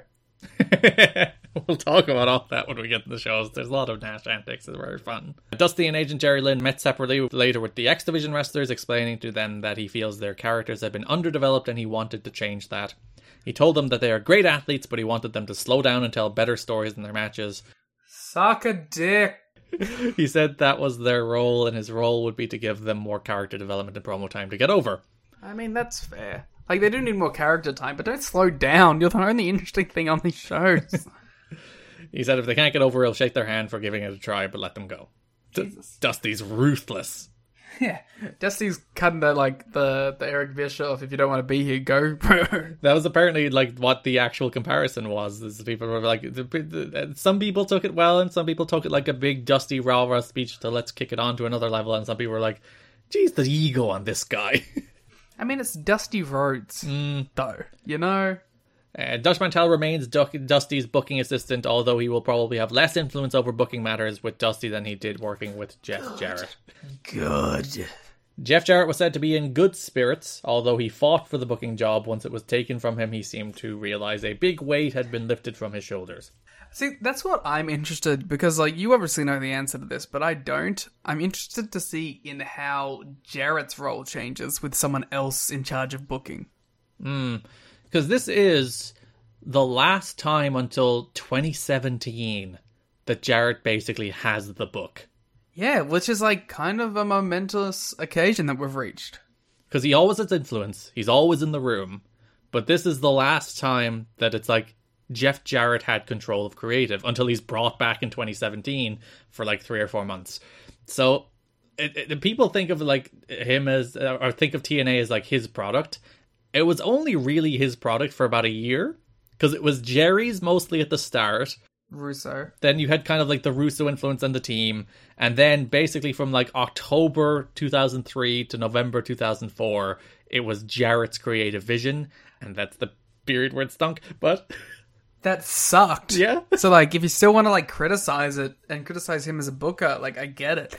But, you know, relative to the company's existence, it was a very short time. So only for about a year, and if you include the 2017 stuff, about a year and a half of the company's 20-year history was like Jeff Jarrett's creative vision. Does like Scott D'Amore have more booking like credit to his name at this point? Yes, absolutely. So there you go. It's like there's a bunch of people who have technically had more influence on the booking of TNA than Jeff Jarrett. Even like Eric Bischoff. Yeah, Hogan. For better and worse. Mostly worse. Well, like, listen, you want to insult Jeff Jarrett's booking, at least Jarrett, it didn't fucking immediately, like, sink it. Because Hogan and Bischoff came in and... Rhodes didn't make many friends via his first meeting with the wrestlers. A number of wrestlers were insulted by the way Rhodes put over Hall, Nash, and Savage as the reasons viewers ordered the pay-per-view. This is like when fucking Kid Cash is complaining about AJ Styles getting money. We're going to have some things to say about BG James later in the show, trust me. Oh, I'm ready. I'm ready. I just cracked my knuckles, like, instinctively, because we're talking about BG James. One wrestler pointed out that Savage wasn't even advertised for the pay-per-view, and that they noted wrestlers such as Jeff Hardy, Raven, and BG James and other members of the roster also sold their share of pay-per-views. Oh, well, some of those people did, yeah. Rhodes' new philosophy is to run fewer matches on TV and make the matches longer, and try to slow down the X Division matches with the old make the spots mean more ideas. I don't agree with the X Division stuff, but I do agree with less matches on these shows. Some of them, on this 1 hour Impact, have 6 matches. Yeah, like, let things breathe a little bit. There's a bunch of matches that just end up going 90 seconds. It's the Dynamite problem. Just, like, let things breathe a bit. Give space, because it inherently will make things feel more important. He also emphasized letting guys have more interview time, and that the guys who can't pick up the slack on their interviews will eventually be replaced by those who can. Yeah, well, Dusty's definitely... A Dusty booked promotion is definitely going to have emphasis on the promos. The positive is a lot of wrestlers know that there will be long-term angles. Apparently Dusty planned out his first 6 months in advance. So hopefully, knowing where they're going, they can tell the stories, as opposed to the past where the top guy may have 2 or 3 weeks of knowledge of where they're going, but most everyone else didn't know until they showed up at TV. Well, it's definitely an interesting time in TNA, and I'm cautiously optimistic about the next month. Like, realistically, I think anybody who listened to this show for the last year of this show covering stuff knows how much we hated it. Yeah, knows that we haven't been particularly hot on Jeff Jarrett as a booker. So, any change to that, thumbs up. Like, we would have been as excited about the idea of Russo getting full control to show you how little we loved the Jeff Jarrett era. Yeah, literally, we kind of baby-faced Vince Russo on the way out, just based on how bad the Jarrett and Mantell reign was. Which is, like, insane. Which again, Dutch Mantell is another one of those annoying cunts who keeps on tweeting. Oh my god. Did you see that he either learned how to rip off someone's video or he paid someone to make an AEW botching, like, highlight reel? And I don't know which version is sadder. Like, we watched this year of television that you didn't have the book, you were booking assistant to Jarrett, but it fucking stunk. So you go away. Yeah. I just want to, like, add Dutch Mantell and say 2014 they sucked. Dutch Mantell's tweeting about Teddy Hart. Have you watched that documentary? Not yet. I probably will. TNA announced on Tuesday a decision to cut back its TV taping schedule to every other week in Orlando, Florida, saving up to $100,000 per month as a result. This is one of those things where it's like Jerry gets control and cuts back from a TV taping a week to the TV taping every 2 weeks, and it's like, you were really going down there to Orlando to tape an hour of TV every week? What is wrong with you? Yeah. I don't know. That seems a lot. Because I think at one stage they eventually get to, they tape the entire pay-per-view cycle in 2 days, which is like, yes, do that. Yeah. What are you doing? Going down there, flying everybody, because they'll still be paying people for working twice. So if they like wrestle 2 matches on the show, they'll get paid for 2 matches. That's good. What they are saving is like flying everybody down and setting up production every single week. That cuts. If you do that every 2 weeks instead of every week, you save lots of money. That's good. I mean, anything that's saving money at this point is probably for the best. Garrett, I have a couple more Dutch Mantell tweets. Oh, God. At Dirty D Mantell, November 21st. Before I get a bunch of woke snowflakes pissed off at me, I just want to say good morning, all you Elon Musk fans. What? What? Okay, seems like at Twitter has severe problems right now. Elon is trying to right the ship, so to speak. The question is, can Elon pull them through? Can he do it, or are you ready to unhitch yourself? What? Huh? What? Of course, addicted to botches, AEW has the best. It's just the best. Say what you want about Vince. Mm-hmm. But say this too, he was a heat magnet. Yep. I love you, Dutch Mantell. The plan is to tape 2 editions of Impact at each taping and shift Explosion from containing first run material to being more of a best of show. I think they stick to this is where the have one match and show highlights of Impact Explosion format comes in. Wrestlers have been told that they will get paid the same for working 1 double taping as they did for working 2 single tapings. The move is considered to be the first of what could be a series of cost-cutting measures implemented by Jerry Jarrett now that he has regained power within the company. I like that people are like, this is the end. Well, it kind of is. Like, the reason, like, Jerry could pull this power play is that the characters are getting cold feet at this stage. That, like, they're getting angsty about the amount of money they're pouring into this company without any potential return, like, inside. Does this investment ever make money for them? Well, no. Like, there's a period where TNA is profitable on Spike before they start blowing it all on Hulk Hogan-related nonsense. There's, like, a very slim period in, like, 2009 where the company is profitable. And that's about it. It made a loss for pretty much most of its entire existence. A substantial one as well in the Carter's pocket. It must have just become like, even though it isn't their business, like their family business, right? That had to be the only reason they still cared about it. Because ultimately it became Dixie's thing. And that's really what kept it alive more than anything else. Yeah. The wrestlers are reacting in paranoia at the news that the company has decided to reduce the number of television tapings by holding bi-weekly tapings. I kind of don't get that. Because, like, again, it's madness that they were flying everybody down there to do a taped show. It's not like they were flying everyone down there to do a live Impact. That would make at least some degree of sense. I just think that wrestlers don't know how money works. Yeah, they were flying everybody down there every week to tape an Impact. It's like, what on earth is wrong with you guys? Yeah. Some see it as a sign that the company is going out of business, which, to be fair, they're right. The company is pouring money down the hole. Others point out that Dixie Carter was urged to give a locker room pep talk at the pay-per-view to assure the crew that her family was still committed to the project. When she did not meet with wrestlers, some saw it as a sign that she doesn't have respect for their concerns, while others fear that she didn't hold such a meeting because she doesn't know what the future holds. Do you think it might be because she's 8 months pregnant and this money in this company is like pissing money? Yeah. The cost cutting continues as Jerry Jarrett attempts to extend the time frame the Carter family gives to the promotion, which is the argument for Jerry doing the power play. That, like, as the company stands, there's probably very little time left, and Jerry is trying to slash costs so that at least the money the characters are spending is less than they were spending, and they might give the company a slightly longer leash. And the key is just give it all to Dixie. Besides the decision to cut back the tapings from every week to every 2 weeks, now the number of wrestlers being brought in to TV each week has been cut back. Again, it's another one of those things where you see, like, they're taping 3 to 5 matches for Impact every week. And then usually they tape another 3 with people who are just flown in for those matches. And you're like, again, what are you doing? Not a lot of this TV production was formed with economical ideas in mind. Some might say the very opposite. Yeah. A lot of weeks where Raven is flown in. Raven would have, like, probably the top earning wrestlers, but flown in just to work an explosion match. And you're like, why? Like, unless he's injured, Raven should be on this show every week. So 3 other crew, for instance, were not flown into Orlando for a taping, and even Shark Boy, who's a local wrestler, wasn't used just to save on the payday. Oh, thank God we're saving Shark Boy's payday. We were really going to go under if we had to pay Shark Boy his $400. TNA appears to be going with a scaled-back crew as one of the many corners that are being cut. It appears that while wrestlers who work 2 matches at one taping may get the same payday as they got when they worked 2 matches over 2 weeks, fewer wrestlers are going to be brought into taping, so the net effect is that most wrestlers won't get the same level of pay with this new schedule. They are also considering moving the tapings to weekends, so that they would get a better crowd, because some of the Universal crowds have been pretty inconsistent because they tape on, I think, Tuesdays. So there's more people at Universal on a Saturday than there is on a Tuesday. But also wrestlers are like, you're not cutting back on the schedule and then cutting into our weekend indie dates. Fuck that. Yeah.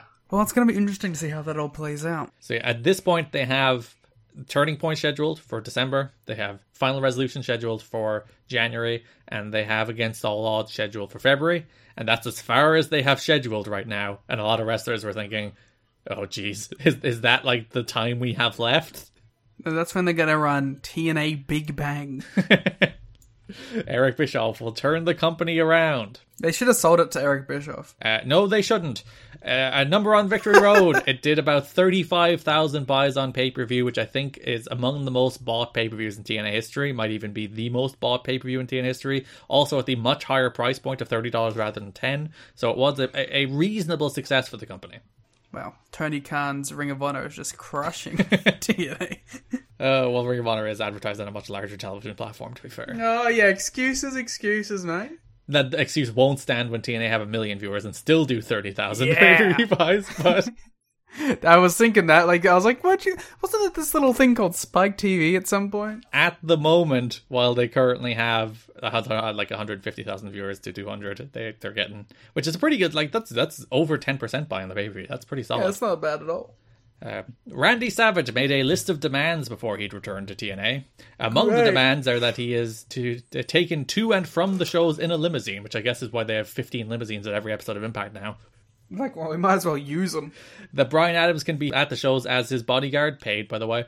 Also, Ron Harris, apparently, that he has 2 paid security at all shows. That he have a private dressing room with a lock on the door. And that Jimmy Hart doesn't come anywhere near him in the backstage area because of his relationship with Hulk Hogan. Savage is so paranoid of Hart that he insisted that Hart not be allowed in the gorilla position or the production truck during his matches. Apparently, Savage is concerned that Hart would attempt to sabotage him from a production standpoint in some manner. Garrett, I have a question. Go for it. Is Jimmy Hart there? Yeah, he's like a backstage guy. He's not there every week these days, but he does pop up every so often, helping out backstage and whipping up fans at Universal. I love the idea that, Jimmy Hart's not even a part of the company. And Randy Savage is like, you keep Jimmy Hart away from me. And they're like, Randy, we don't, like, Jimmy's like barely here. And like, no, you keep him away. It's like, oh, we fired him for you, Randy. It's like he wasn't here in the first place, but we fired him for you. And we kicked him out on the way out just for you, man. Apparently Savage has not taken off his jacket in front of anybody, which has led to rumours and speculation that he isn't as muscular as he used to be. Which you can see on the pay-per-view. He's not in terrible shape, but apparently like he had extreme body issues, like it brought on by Vince McMahon, just being like, be big, be big. Time to cycle back on. Because like you watch him when he does take the jacket off on the pay-per-view and come out, he's not Randy Savage anymore. I mean, yeah, but like, do you really expect him to be? I think that's kind of an unrealistic expectation at this point. But perhaps it isn't if you're booking him and promoting him as such. Yeah, when you're bringing him in as the top guy, your top challenger for the world champion Jeff Jarrett main eventing pay-per-views, you do need him to be at least some degree of Randy Savage still.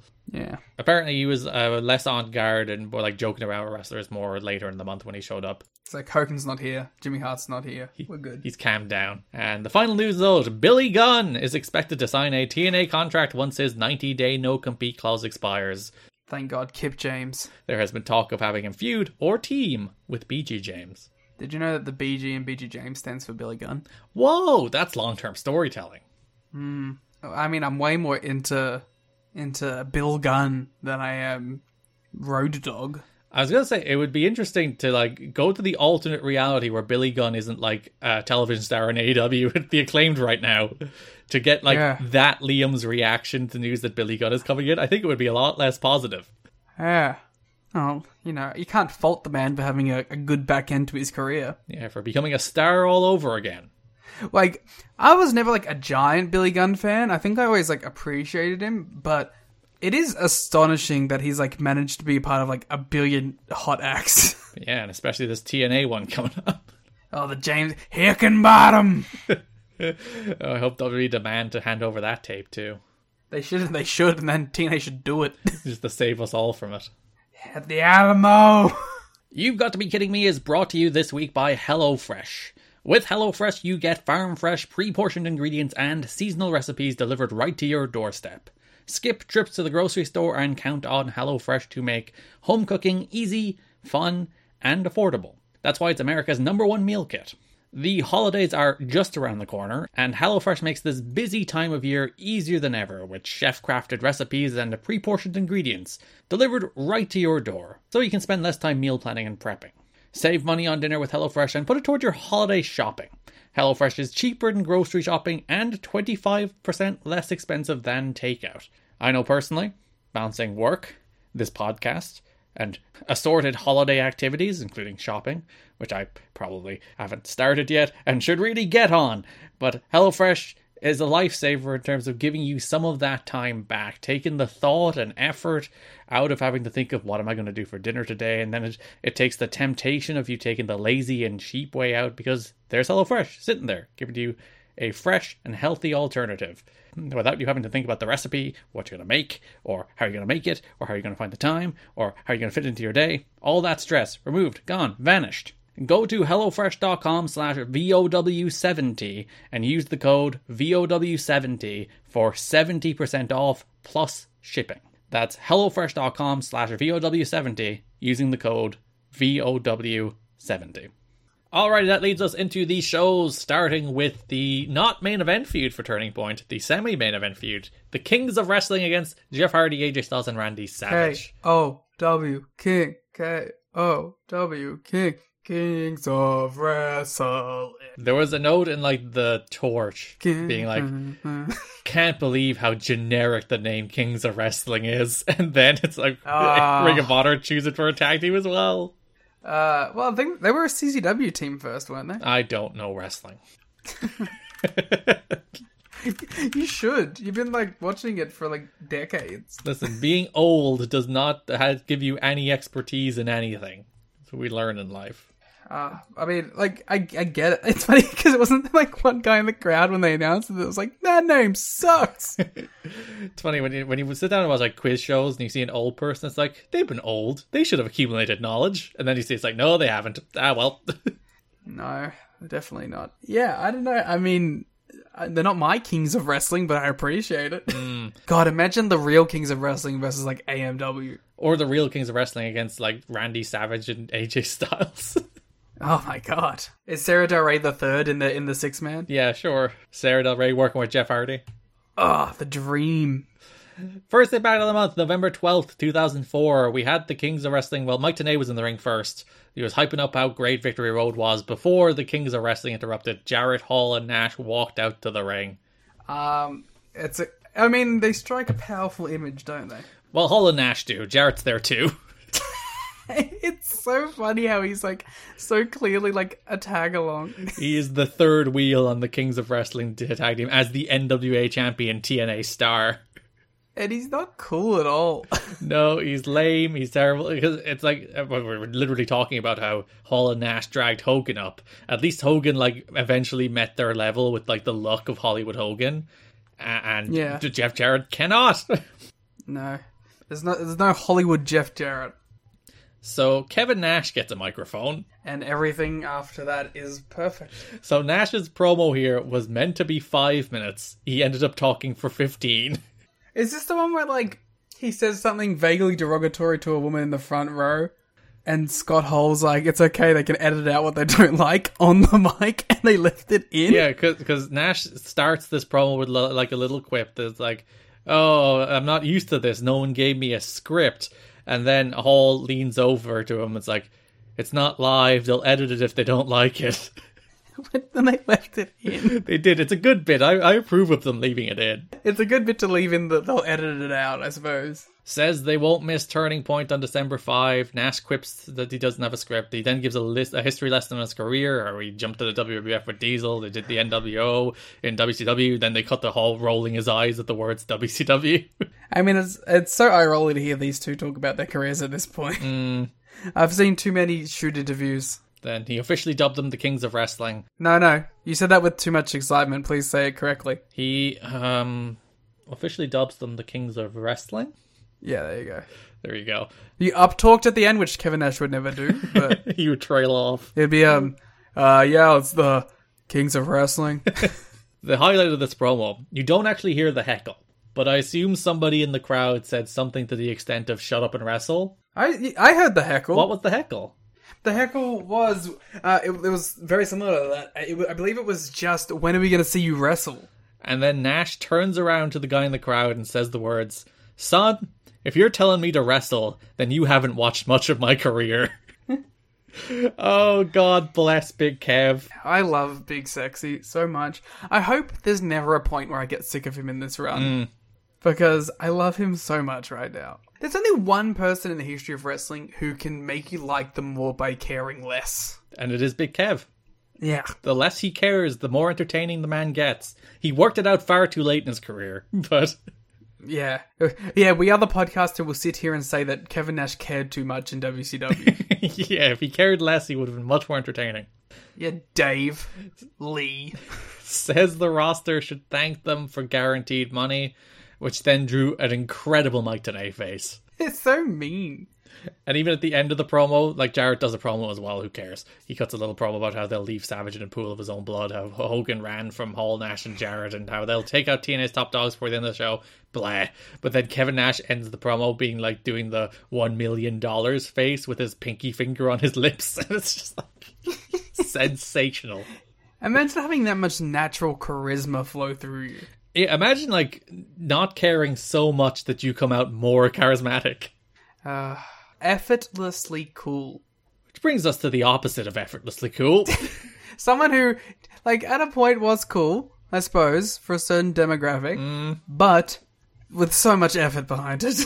So BG James came unglued after Kevin Nash's longer than scripted promo caused his Impact match to be cut short at the November 9th tapings. Right after this match, Tree Life Crew defeated Jason Static, Justin Cage, and Scotty Matthews. James, who was agitated and in a bad mood even before the taping began, was upset in part because he and Conan were left lying by Team Canada following their match. James showed his frustration in front of fans by throwing his tag title belt into the tunnel before storming backstage. I have a quick question. Shoot. Wasn't BG James the guy who got real mad at Sasha? Oh, was he? He probably did, yeah. Okay, cool. Just wanted to reaffirm that. Mm-hmm. Once there, he sounded off on Jeff Jarrett, Dutch Mantel, Bob Ryder, and America's Most Wanted.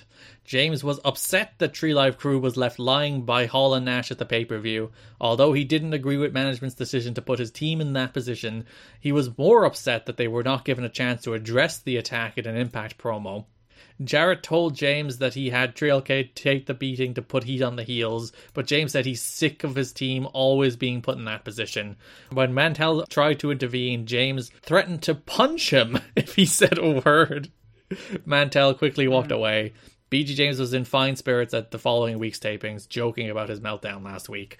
There is more details about this meltdown that are a great deal less flattering. Here's a little... What's going on, guys? This is Rich from the flagship podcast here on the Voices of Wrestling Podcast Network, and I just want to let you know about a brand new sponsor we have for the network. It's Eufy, and let me tell you a little bit about their newest product, the Eufy VideoSmart E330. This isn't your everyday smart lock.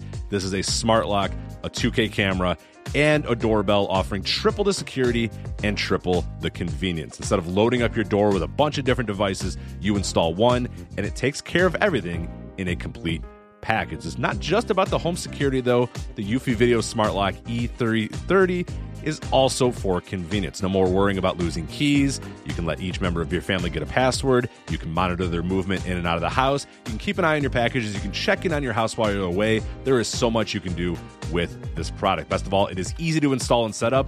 All you need is a Phillips screwdriver. Leave that drill in the toolbox. The Eufy has keyless entry, a 0.3-second fingerprint recognition, a rechargeable battery with a 4-month lifespan, two-way audio from the lock, enhanced night vision, 24/7 customer support, and you'll love this, none of those pesky monthly fees. Eufy sent me a Smart Lock 330, and I've loved it so far. It allows me peace of mind when I'm at work or when I'm away on one of my patented vacations. Plus, it helps me keep track of deliveries to the house, saves me a trip back to the car if I just need to run in for something and I forgot my keys, and the two-way audio system works well for those unwanted guests at my front door. No, I do not need new siding or windows or a roof. Thank you, though. You can simply tell them you aren't interested from the comfort of your couch. Now, are you ready to ditch the others and join the Eufy revolution? Of course you are. Get started today by searching Eufy Video Lock on your search engine of choice. That's EUFY Video Lock, or visit eufyofficial.com/video lock to see how you can finally, once and for all, gain complete control of your door. Once again, that's EUFY Video Lock, eufyofficial.com/video lock, and we thank them for sponsoring the Voice of Wrestling Podcast Network. What's so special about Hero Bread's soft, fluffy, and delicious breads, buns, and tortillas?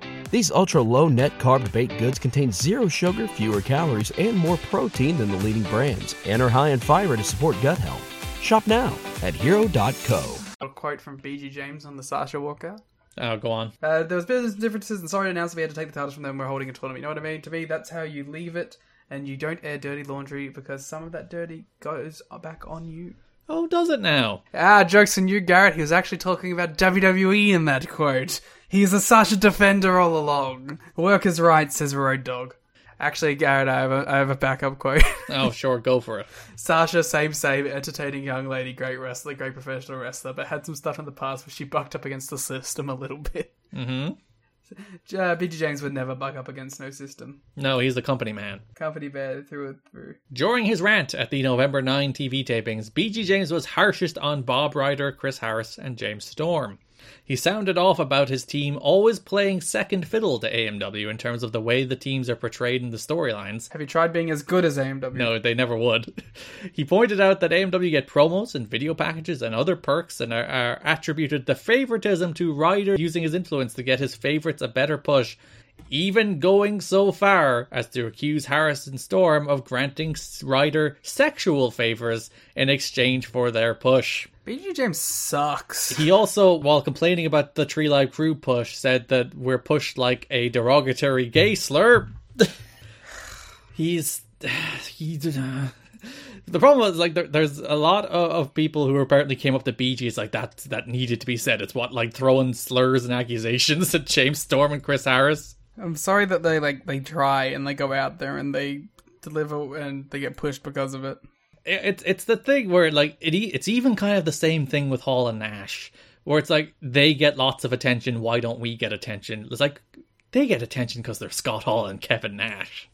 It's like it's the very same principle with AMW. It's like, why are these guys getting pushed and not us? It's like those guys are getting pushed because they're the best tag team in the history of the company, and they have consistently been the best tag team in the history of the company, and are thus pushed as such.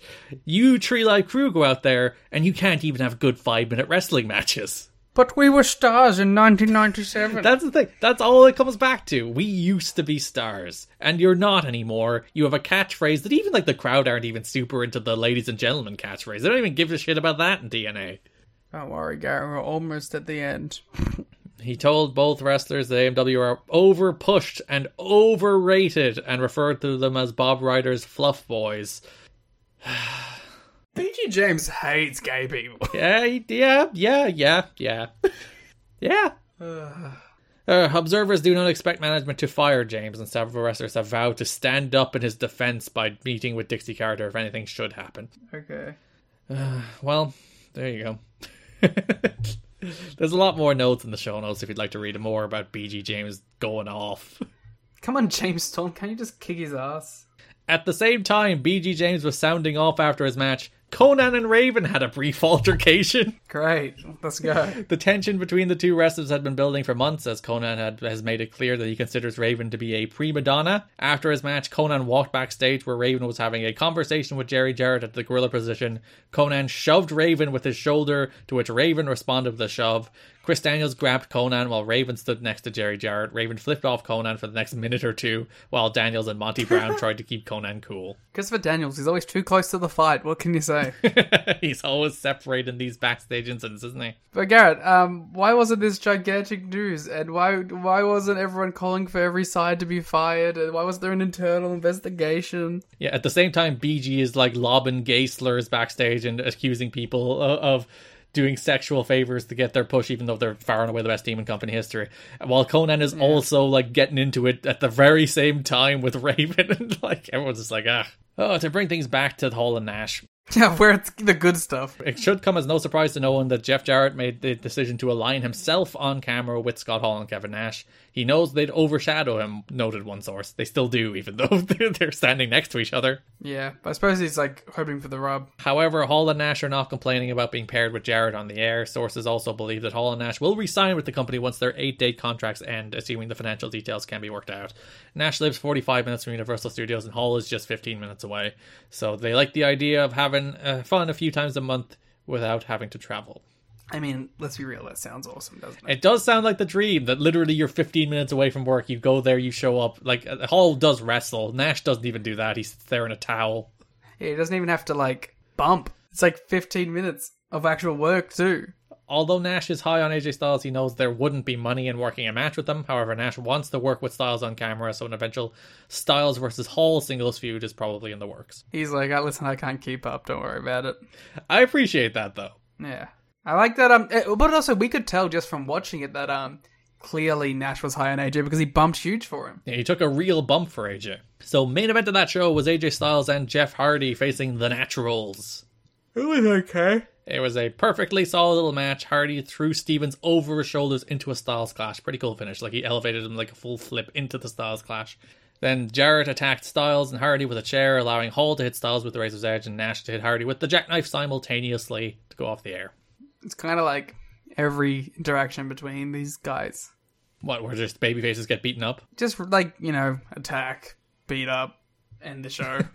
November 19th, we go full NWO, we're taking over.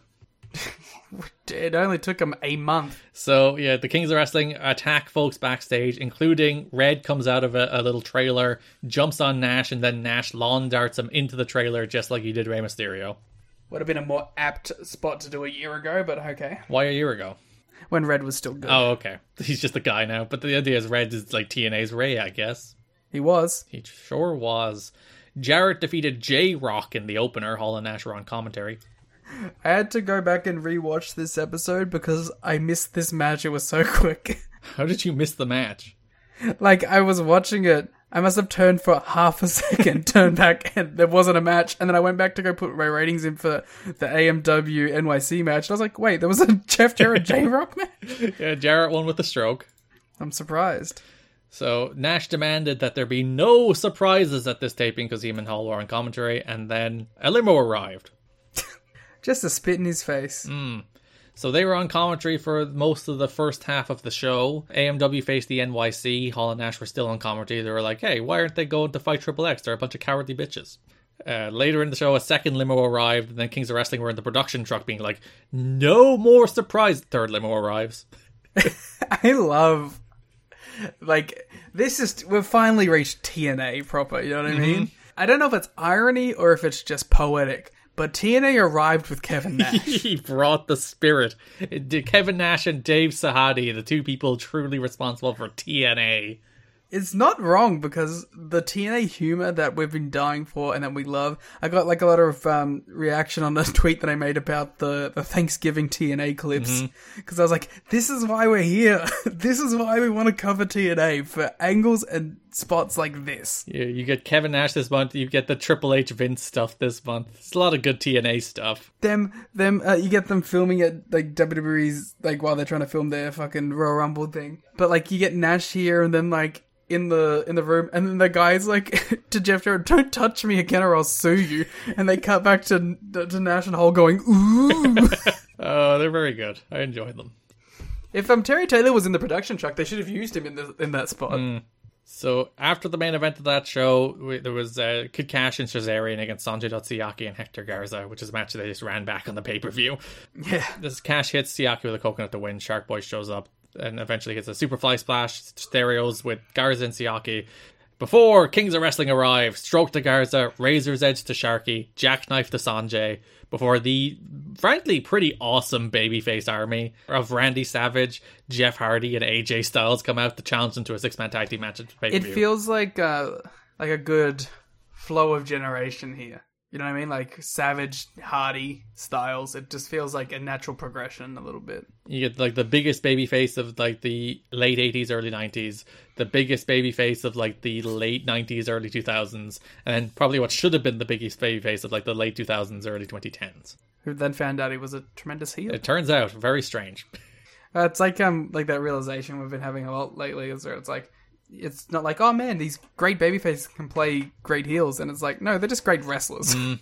It's not like a heel face thing, it's just, oh, they're really good at what they do. And there are some people who are like much better, like Styles for a long while was a much better babyface than a heel, but also he's a great wrestler, so he learned how to be a great heel too. Yeah.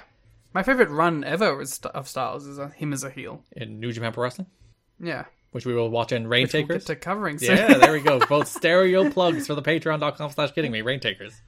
There you go. What's our next Rain Takers show, Garrett? It's World Tag League. If you insist on us doing World Tag League, it will be World Tag League.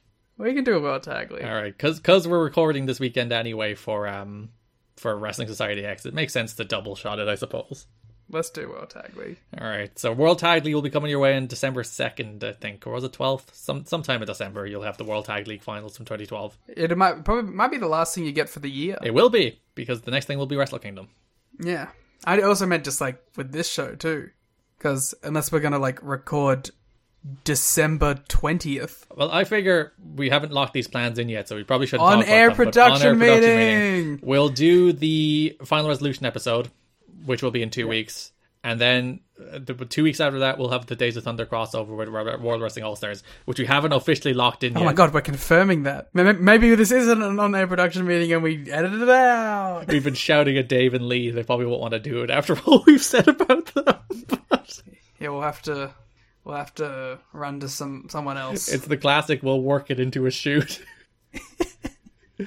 But, I figure... Final Resolution, that, and then we'll come back in the new year with the first episode being Against All Odds. Sounds about right. But we'll see how that goes. Yeah, six-man tag at Turning Point. It will be Hall, Nash, and Jarrett versus Savage, Styles, and Hardy. Savage does do a little physicality here. He does drop Jarrett with a punch. I was going to say, like, well, so you think it'll be that six-man tag. I enjoyed as Savage made the challenge, Savage music then started playing, and Nash started playing his theme on air guitar, or chair guitar, I guess. He does not give a shit at all, and it's so cool. The man is just coasting and having a good time. And he does it for, like, the next 8 years.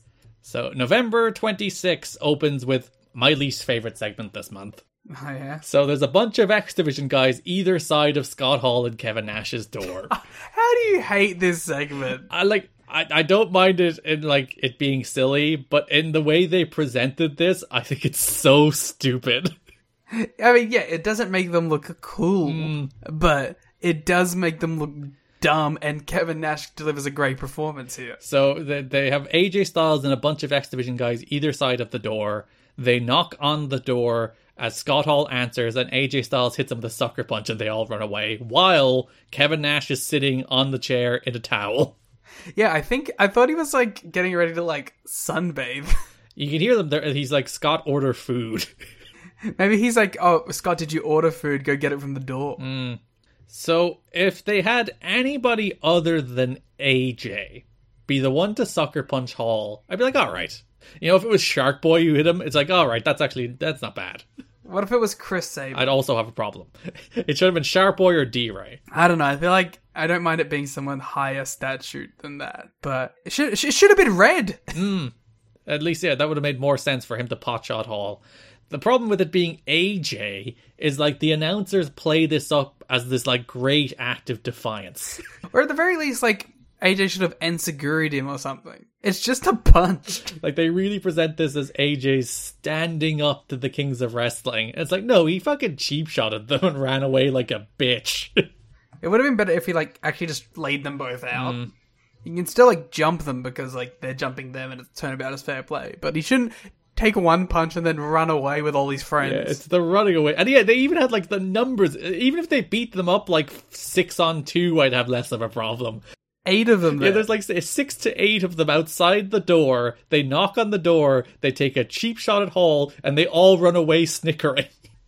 And Nash is just confused. He looks around like, what's happening? I hate this segment. I hate the way this segment is meant to portray AJ. That being said, it is awesome. Main event of this episode, Scott Hall versus the phenomenal AJ Styles, and which I thought was actually pretty good. Yeah, this is fun. It's nice to see something like this. And Hall can still do it, you know? He can still go. You see the snap on his moves and the way he moves. He's obviously much bigger than he used to be. He also feels like a star still. Because he's gigantic. He has that aura. And he's wrestling AJ. Yeah, so he has that star aura. He's wrestling AJ. It's just a fun match on paper. Scott Hall versus AJ Styles. Yeah. And like, yeah, it's not a special match, but it's nice to have a big, meaningful main event between top stars on television, something they just don't do. Yeah, this is Dusty. Yeah, this was Dusty's first episode, and even like he has big announcements, like he announces Hall and Styles for this match, and he announces Jarrett against Monty for next week. So it's very much him coming out there and being like, we're doing stuff on TV now. Yeah, the Jarrett Monty one definitely felt like. I don't know if I want to, like, I don't want to criticize it as feeling like a little rushed or a little ham-fisted, but in a way it was, but also it's something happening on the show, so can I get that mad at it? Anyway, they have been building toward it since like July. Yeah, but it feels like they also have stopped building to it, you know? Well, they did do it on TV. I guess. I don't know if I love it. So in that Hall and Styles match, Nash came out the ringside. Nash hit AJ in the back, allowing Hall to hit a chokeslam, but Styles kicked out. Hardy ran out, drop-kicked Hall, but then Hall kicked out. Oh, Styles went for a Styles clash, which I would have loved to see. I don't think the logistics of Styles clashing Scott Hall would work, but either way. Who's the biggest person AJ has Styles clashed? He's done it to Abyss, but I don't think he hooked the arms. He just did like a Gotch pile driver more than anything. Like, maybe someone in New Japan he hit that was big? He's Styles clashed Joe before. Joe's, yeah, but I don't know if I consider Joe like that.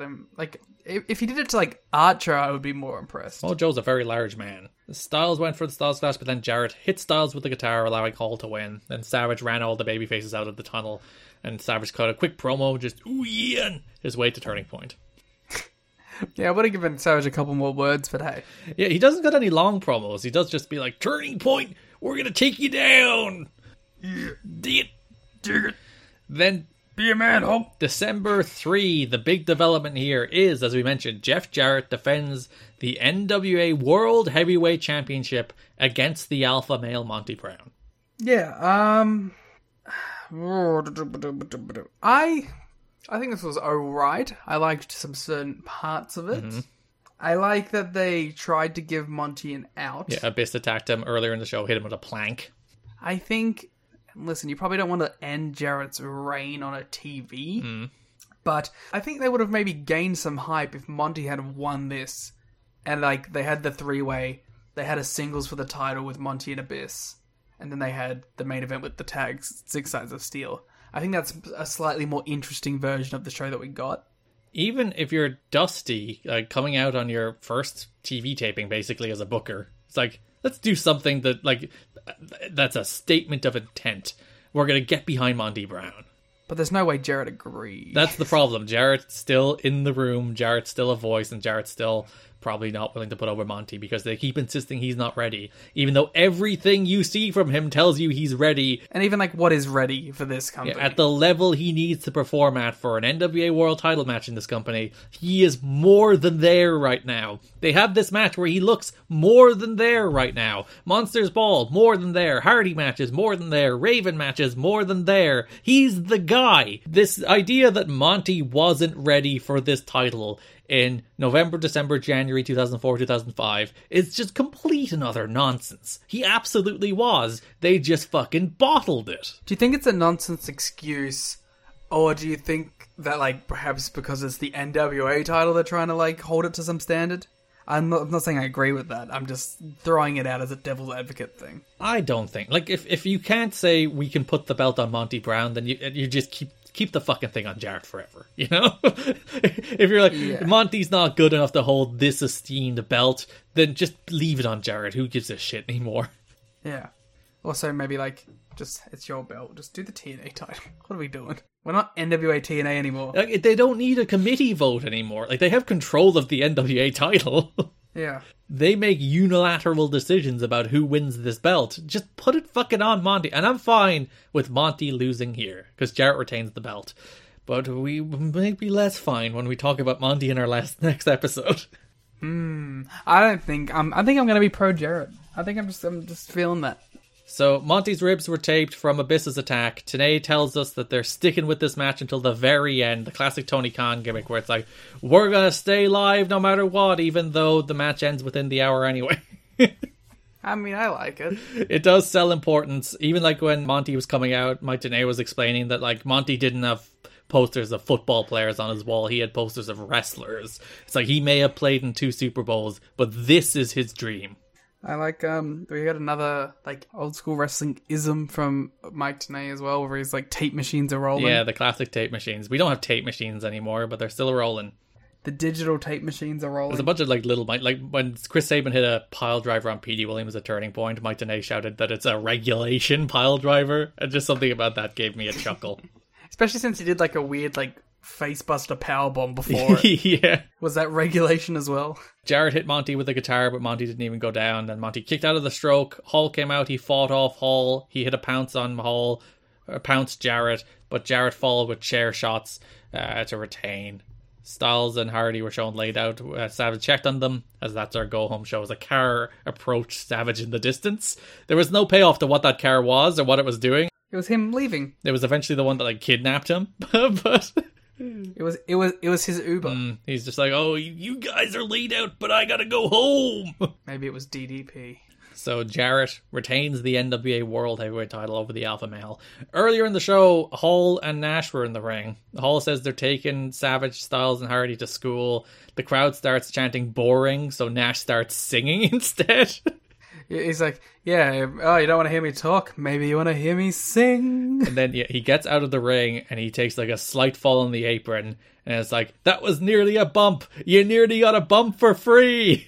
God, he's the best. And then they hijacked a camera for no reason. I guess they were the ones. No, because Savage was there, so they wouldn't have been the ones filming the attack. So they just took the camera for no reason, I guess. Because they're taking over. Which brings us to Turning Point, in which the semi-main event, not the main event, was Randy Savage, Jeff Hardy, and AJ Styles facing Scott Hall, Kevin Nash, and Jeff Jarrett. Earlier in the show, Savage did a promo with Scott Hudson, same thing, ooh yeah, dig it, before he was kidnapped. My favorite thing about the kidnapping segment is they don't show them actually shoving Savage into the car. It's all implication. They show them throwing Savage's hat into the car, slamming the door, and then the car drives off as Mike Tenay is like, is that Savage? Did they kidnap Savage? Savage, just do the fucking angle. Jesus Christ. Jump in the car. Have a fucking... I don't know. That strikes me. Like, they're paying you a shit ton. Just do the bit. You don't even have to wrestle on this show. Hey, he works very hard. So you do get the match. It ends up being a 3-on-2 handicap match for most of its 18-minute runtime. Oh my god, this match was so fucking long. This match was impossibly long. And, like, irrationally long, some would suggest. Illegally long. This should not be. So they do the 3-on-2. It's technically fine. There's nothing wrong with it. It's not like Hall's falling over the place or anything, but there's very little good there until the very last minute, which is still not very good, but at least Randy Savage shows up. By the way, it must be noted, before we talk about Savage, it must be, that the Kings of Wrestling come out to the Flying Elvis's music. With tremendous gear. Yeah, where Hall and Nash are wearing Elvis jumpsuits, but Jarrett isn't. Jarrett didn't commit to the bit. Why is Jarrett not committed to this bit? He sucks. Jarrett stinks. He's ruining it for everyone. Jarrett's a great grifter, but he's no Kevin Nash when it comes to coolness, is he? No.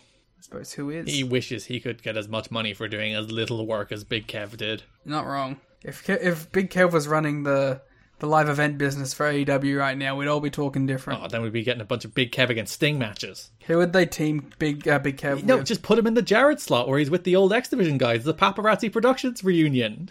Oh my god. Well, then you have to bring in Alex.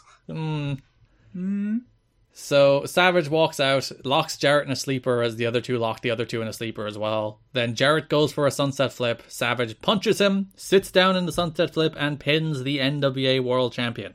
Hell yeah. They very clearly present this as the guy just pinned the champion. Shouldn't he get a title shot? Which was the plan, but Savage walked out. Yeah, how would you feel about Randy Savage versus Jeff Jarrett? Based on what you see of the, 30 seconds of them interacting just on this show, I kind of would have liked to see it out of morbid intrigue. How well do you think it would have done? Because they would have insisted on doing, a 15-minute match minimum. Oh, 100%. It might be good because Jarrett won't be able to pull his bullshit with Randy. But also Randy can't do anything. Yeah, but Randy can probably walk and brawl with the best of them, so... It's true, they just go all over the entire Impact Zone. Yeah. They brawl all the way to the Asylum and back. So just 2 days after pinning NWA World Champion Jeff Jarrett at Turning Point, Randy Savage walked out in the promotion. Savage showed up at Universal Studios in Orlando, but ended up having a 3.5-hour meeting with Jerry Jarrett, then walked out without appearing on camera as scheduled. His future with the company is unknown, but at this point it appears he is at an impasse over either money or plans on how he wants to be used. He was scheduled to face Jarrett in the main event of TNA's Final Resolution January pay-per-view. The big rumor is basically that he insisted when he came in, he's not losing to Jeff Jarrett. He's not going to put over Jeff Jarrett. So that when they were like, we're going to put you in a pay-per-view main event against Jeff Jarrett, he's like, hey guys, what's the result of that match? That was my first thought, was like, there's no way in hell, if they do that match, that Randy wants to lose. Yeah, so when it became increasingly clear that they wanted him to lose, he's like, fuck it, peace out. Which is kind of base, to be fair. Yeah, apparently he was making between 10 and 25 grand per show, which is insane money. Also, maybe Randy just do the job ski. Yeah, I don't know. You're not getting signed anywhere else. Just take the money. When you think about the lengths they had to go to protect him, even in a 6-man tag, you realize there's probably a lot going on in Randy's head at this stage of his career. What was Randy Savage's last match? This is the last match of the Macho Man Randy Savage's career. Randy Savage, Jeff Hardy, and AJ Styles versus Scott Hall, Kevin Nash, and Jeff Jarrett. It's kind of an interesting, weird wrestling fact, isn't it? TNA have a surprising number of people's last matches. I wouldn't brag about that. No, they have Chyna's. They had Ric Flair's until Ric Flair had another last match, I guess. Hogan? Hogan's last match as well, yeah. So that's the weird TNA legacy. I was at Hogan's last match. It was a house show. The last 3 companies Randy Savage worked: TNA, WCW, New Japan. He did do appearances at WWA. He didn't wrestle. So yeah, that's the end of Randy Savage's career. The final match of the Macho Man, the final time he was seen on television as a pro wrestler. He did acting stuff after this, but I mean, listen, I don't feel like someone who's really educated enough to talk about Randy Savage's career at length. I feel like we have to put what I call the Kurt Hennig proviso. If somehow the only match you've seen of Randy Savage's career is this one, this one TNA match, I would highly recommend you go watch some more Randy Savage. I heard that Ricky Steamboat Randy Savage match is pretty good. It's like a 3 3/4 star match, but still. People seem to like that one. The biggest disappointment, honestly, is like Savage's thing is his charisma. You know, he is one of the most iconic promos of all time. He doesn't even cut a promo. All his promos are just like standard, see you at the pay-per-view, yeah. You don't even get like a deranged Macho Man promo. They don't even give him like a Randy and Jeff being weird together promo. Of course, they never let Jeff Hardy talk in general, but you know. Or just like patting AJ on the head, being like, oh yeah, you're the future of the business. Oh my god, imagine AJ trying to keep up with Randy Savage and Jeff Hardy. There's like a funny moment on the Best Dams, I'm sorry to bring them up, where Chris Rose is trying to go like banter for banter with Roddy Piper. It's like, even if you think he's a pretty good host, the man can't go barb for barb with Roddy Piper. And watching that WrestleMania, it was very funny seeing like Austin and Piper going back and forth together, and then it's just like, all right, Carlito, good luck. So Savage pins Jarrett. He was meant to challenge in January, but he walked out, and we'll pick that up in January. Don't worry, I'm sure they'll bounce back accordingly. Which brings us to the actual main event of Turning Point 2004, which is Triple X versus America's Most Wanted inside 6 Sides of Steel. Which is funny, because like I feel like this month didn't really have a crazy build to it either. I think the build to the first cage match was a lot better. Yeah, it's funny because like at Victory Road, they did announce the cage match. You know, Dusty comes out, accepts his Director of Authority position, democratically elected, and then one of his first decisions is to make that match. It is AMW against Triple X. Pam Anderson's first vote ever. She was like, in America. I would like to see Triple X in AMW, so I'm going to vote for the American Dream. So he did make the match on behalf of Pamela Anderson inside 6 Sides of Steel, and yeah, they're not even on the first Impact of the month. Yeah, it's kind of a disappointing build-up, but once you get to the match, who gives a shit? I guess like they might consider the match built to, which they're probably not wrong. Yeah, but you know, you can give me a little something in between. Yeah, like there's like it may already be built to, but there's nothing that hurts it from trying to add some more heat to it. So November 19th, Impact franchise has Triple X backstage. They've set up a cage in the parking lot. It kind of looks like a dog, like one of those dog cages that you'll get to put in your yard when they're like a puppy and they can't be like out in the yard by themselves. I was trying to think, it must be pretty hard to set up a 6-sided cage like that. I'm sure they have enough stagehands. Because like when you're attaching it to the ring, you at least have the frame of the ring to tie it to. Whereas I was thinking, like, when you set up, like, the first side of it, you have to hold it in place while you set up the next few sides until it can balance itself. Yeah, with a 4-sided cage, you can probably do it all at once. Do you think they attach them all, like, on the ground, laying down, and then they just put it all up at once and attach the one link between the last two? That would be very elaborate. I don't think it would be. You just attach them all side by side on the ground, and then you pick them up and you move them into the shape. That's probably a better way to do it. I was just thinking of, like, hold one side. Doing it while they're all trying to you have two people holding up the cage as you put it in the side. While you attach the sides, and then eventually it'll balance itself, yeah. I don't think that would have been the way. Hey, maybe it was. So Triple X invite AMW to come out to the parking lot in their 6 sides of steel cage set up there to end it right now. AMW have a match against the NYC immediately after, so like that's the reason they don't go to answer the challenge, even though Hall and Nash are on commentary being like, those nerds, they're not answering the challenge. They're cowards. Hall and Nash jump AMW to cause a DQ. They brawl to the back where Triple X locked them in the cage and then beat them up. Yeah, I did not like this match. Well, you liked it so much you got to see it again. November 26th. It's America's Most Wanted versus the NYC, round 2. I did not like this match. AMW pinned Gilberti with the death sentence. It was a perfectly normal, forgettable TV match. At least it was at least this one actually was a match. And AMW did pin Disco. And Disco has shiny pants now. Yeah, sure does. And does not have the body of a Disco Inferno of a year ago. Yeah, he's no longer jacked. He was jacked when he got that title shot, which was, I assume, how he earned the title shot, by being jacked. Well, that's what we even mentioned at the time. The dude looked like $1 million. But now he is a man who knows he's a mid-card act and has a body accordingly. Yeah. Hey, they went from they got to a hot 2 out of 5 rating on this match, and the match before I gave a useless out of 5. So December 3rd, all there was an AMW go-home promo. Yeah, again, like, I don't know. I don't need a lot. Maybe like they kind of promo backstage and they get bloodied up by Triple X or something. Just give us some heat for the big cage match that's main eventing your show. Yeah, even like the one angle they had, which was the cage in the parking lot angle, that ended up being more about the Kings of Wrestling than it ended up being about Triple X and AMW. Yeah. You could have done that on the go-home. Like when they were doing their promo, you could have attacked them and dragged them out to the cage and bloodied them. But that does lead us to Turning Point. Main event. Main eventing over the final match of Randy Savage's career, no less. It is Inside Six Sides of Steel. Oh, we forgot to mention, Dusty at one stage comes out to the ring and mentions it'll be a losing team's disbands match. That happened somewhere this month too. It's a little known fact. Yeah, so losing team must disband. It's America's Most Wanted versus Triple X. The defining tag team rivalry of TNA history. The rivalry that began as a part of tradition versus sex has all the way built to the main event of their second monthly pay-per-view as the two best teams in TNA history try to top the cage match they had in the middle of 2003. Listen, I think AMW is perfectly accepting in that role of one of the best, if not the best, tag team in company history. I don't think Triple X. All right, if you were to say the second best team in TNA history is X, who do you say? Motor City Machine Guns. No, I mean at this point, not ever.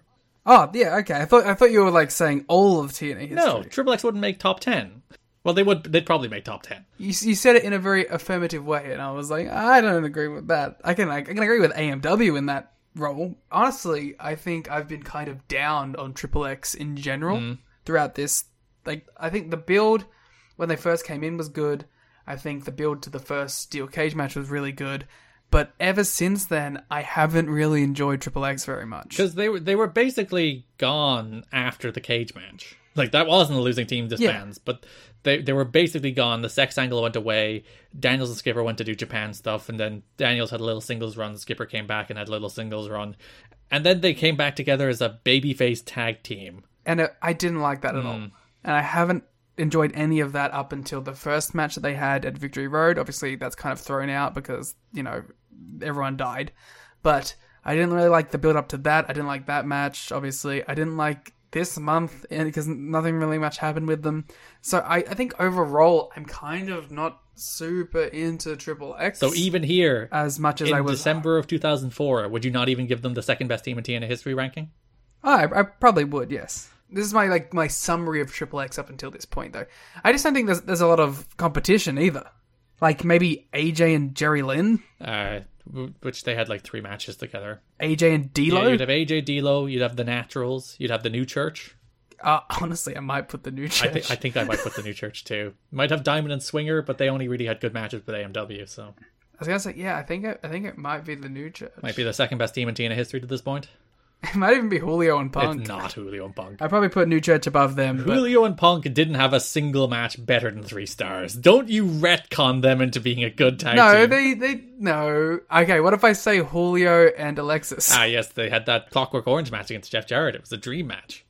Which is great, so... Don't you retcon... I will not accept you retconning Julio and Punk into being a good team in this company when all they ever did was have 5-minute matches that weren't very good. Alexis. Stop yelling at me. Yeah, so, honestly, yeah, I think I would put New Church above Triple X so far. But, that being said, I'm gonna probably just pass it over to you because this is your match. They obviously came together here and had another incredible, crazy match. I like the first one more, but maybe I'm just a hipster nerd. Because, Garrett, you think this is the best ever. Yeah, let's start where we should start, which is Elix Skipper's cage walk. I mean, what if he could have just died? He could have died. Again, I say this every time I talk about this match, but if you've never seen this spot, go watch it. Then you mustn't be following Garrett on Twitter. I post it like twice a week. But if you've never seen a TNA steel cage, it's not the WWE steel cage where you think, oh, walking the top of a cage, that's fine. Same with the AEW cage. They have those big thrusters at the top that are very easy to get your balance on and very easy to walk on. By the way, they probably should have, and it's good that they do have them. But they'll never have a moment as cool as Elix Skipper walking across a fucking 1-inch thick piece of metal. Yeah, so TNA's cages are like an inch, maybe 2 inches wide tops. And Elix Skipper does his rope walk spot. He calls it New School, rope walk Hurricanrana. And at least like 20% of the time he falls when he does that on the ropes. Never mind anything else. So in this match, you have Daniels and Chris Harris brawling on one side of the cage. Harris is sitting on top of the cage while he's occupied with Daniels. Skipper happens to be standing on the other side, like a cage length apart, one of the cage sides apart.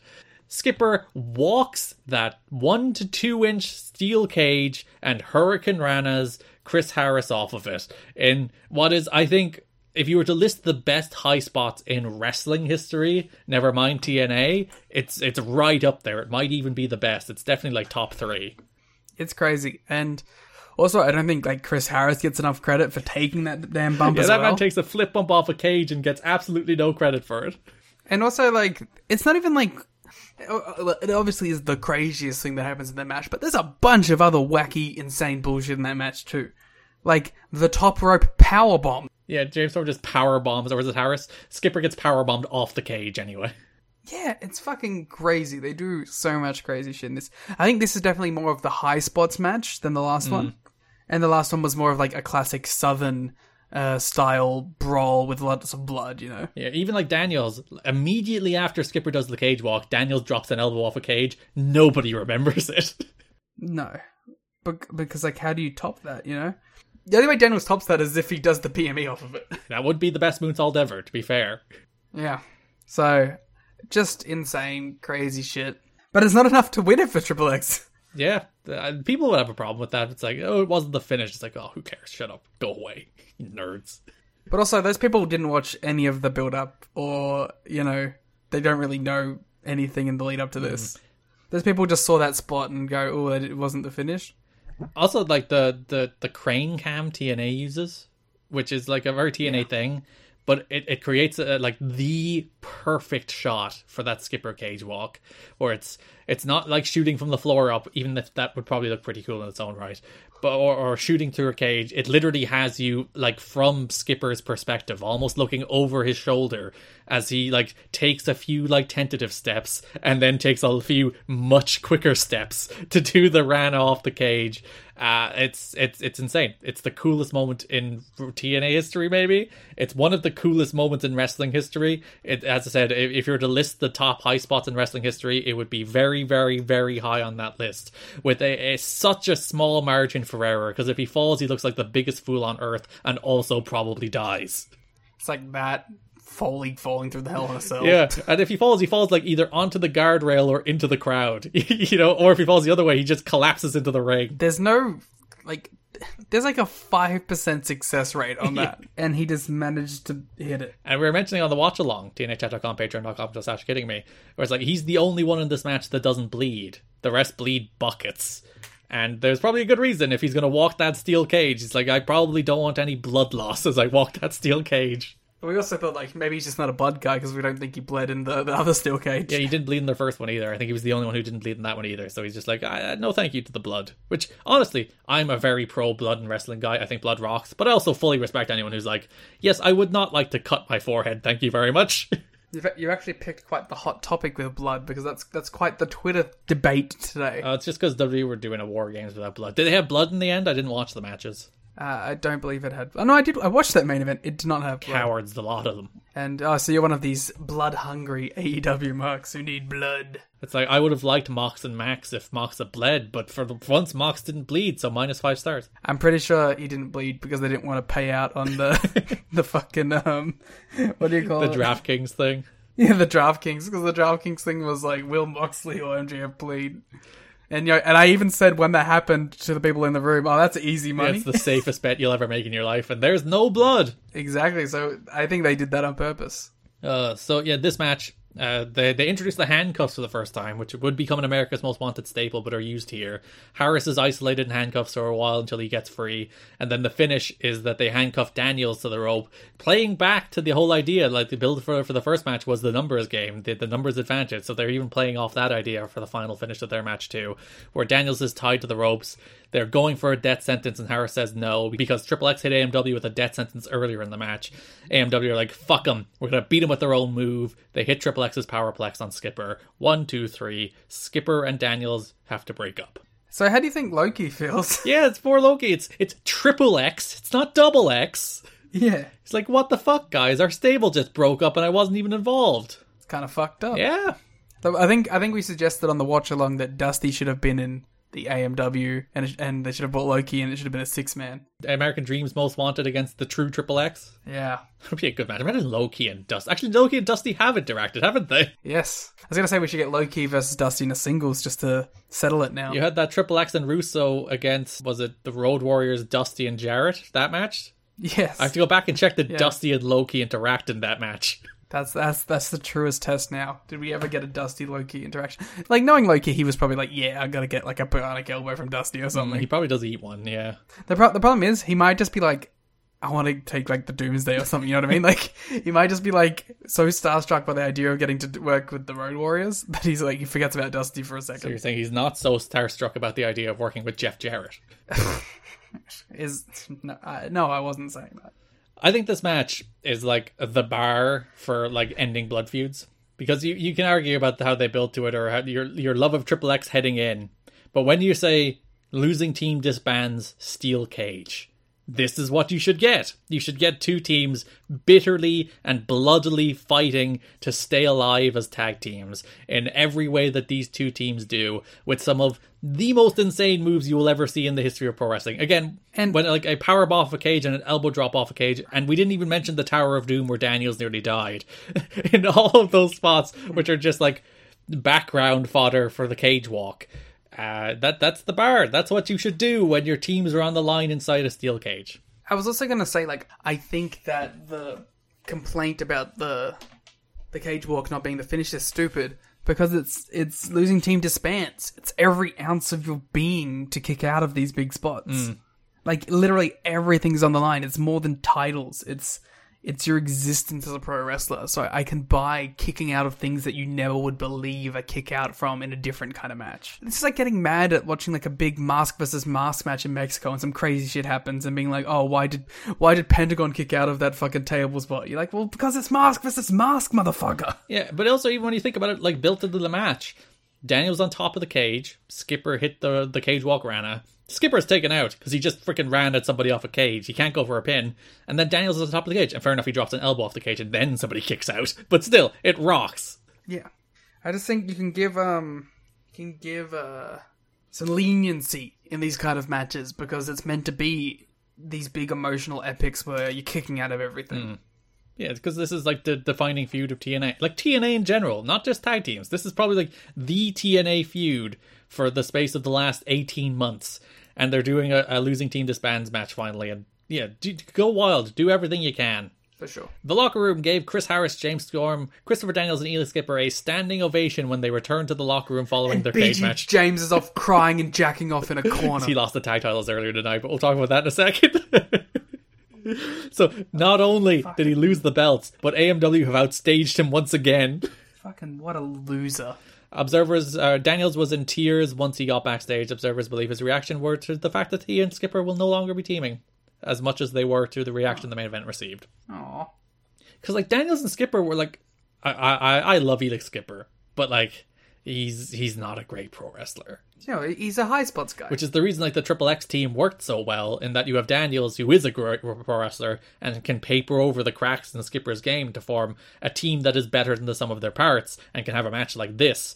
We will get some Skipper singles stuff, so you can look forward to that, I guess. And also Daniels Skipper stuff. You can look forward to that. I was going to say, I think I'm more excited for the Daniels stuff, but hey, we'll get to it. So the tag team title feud heading into Turning Point was the Tree Live Crew versus Team Canada. Yay, let's talk about this. November 12th, Impact. Tree Live Crew win a real quick match against Jason Static, Justin Cage, and Scotty Matthews. Great jobber names. Fuck, marry, kill. based on name exclusively. Jason Static, Justin Cage, and Scotty Matthews. Oh, okay. You kill Scotty Matthews. That's easy. Okay, we're both agreed we're killing Scotty Matthews. Who seems like a better long-term relationship than Jason Static or Justin Cage? Well, you know with Static, it's going to get Static. That's true. So you do the one-night stand with Jason Static and you really marry Cage. So there you go. Yeah, I think that's it. This is the best podcast that's ever existed. Tree Life Crew win with their lifting axe kick. Team Canada attack them after the match, and BG James rages afterwards. He goes into a fit of anger. I'm not sure is there any other angles. Like, there's like Petey Williams and Bobby Roode beat Jarrell Clark and Mikey Batts. That's more to build to the Petey match than anything Roode's doing. Yeah. There's the angle where the Kings of Wrestling attack Conan to take him out. He's ambulanced away. Which then we get Ron Killings replacing Conan in the pay-per-view match. We gave a lot of praise to Victory Road's hype with every match feeling like it was the natural crescendo of something, basically. This one, not so much.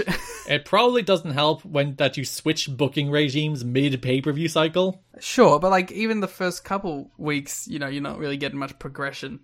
I guess you would also ask yourself the question, how much build do you want to Eric Young and Bobby Roode against BG James and Conan?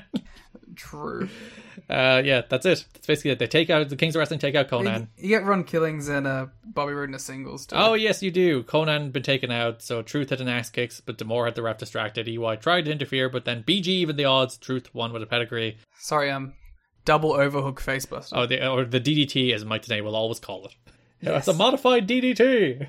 So BG cuts a promo being like, they'll need their socialized medicine. Yeah, it's a decent line, a turning point, and then they'll be coming for the Kings of Wrestling after that. They should respond with, yeah, well, Conan's going to need to be $50,000 in debt because he spent one night in a local medical facility. Owned.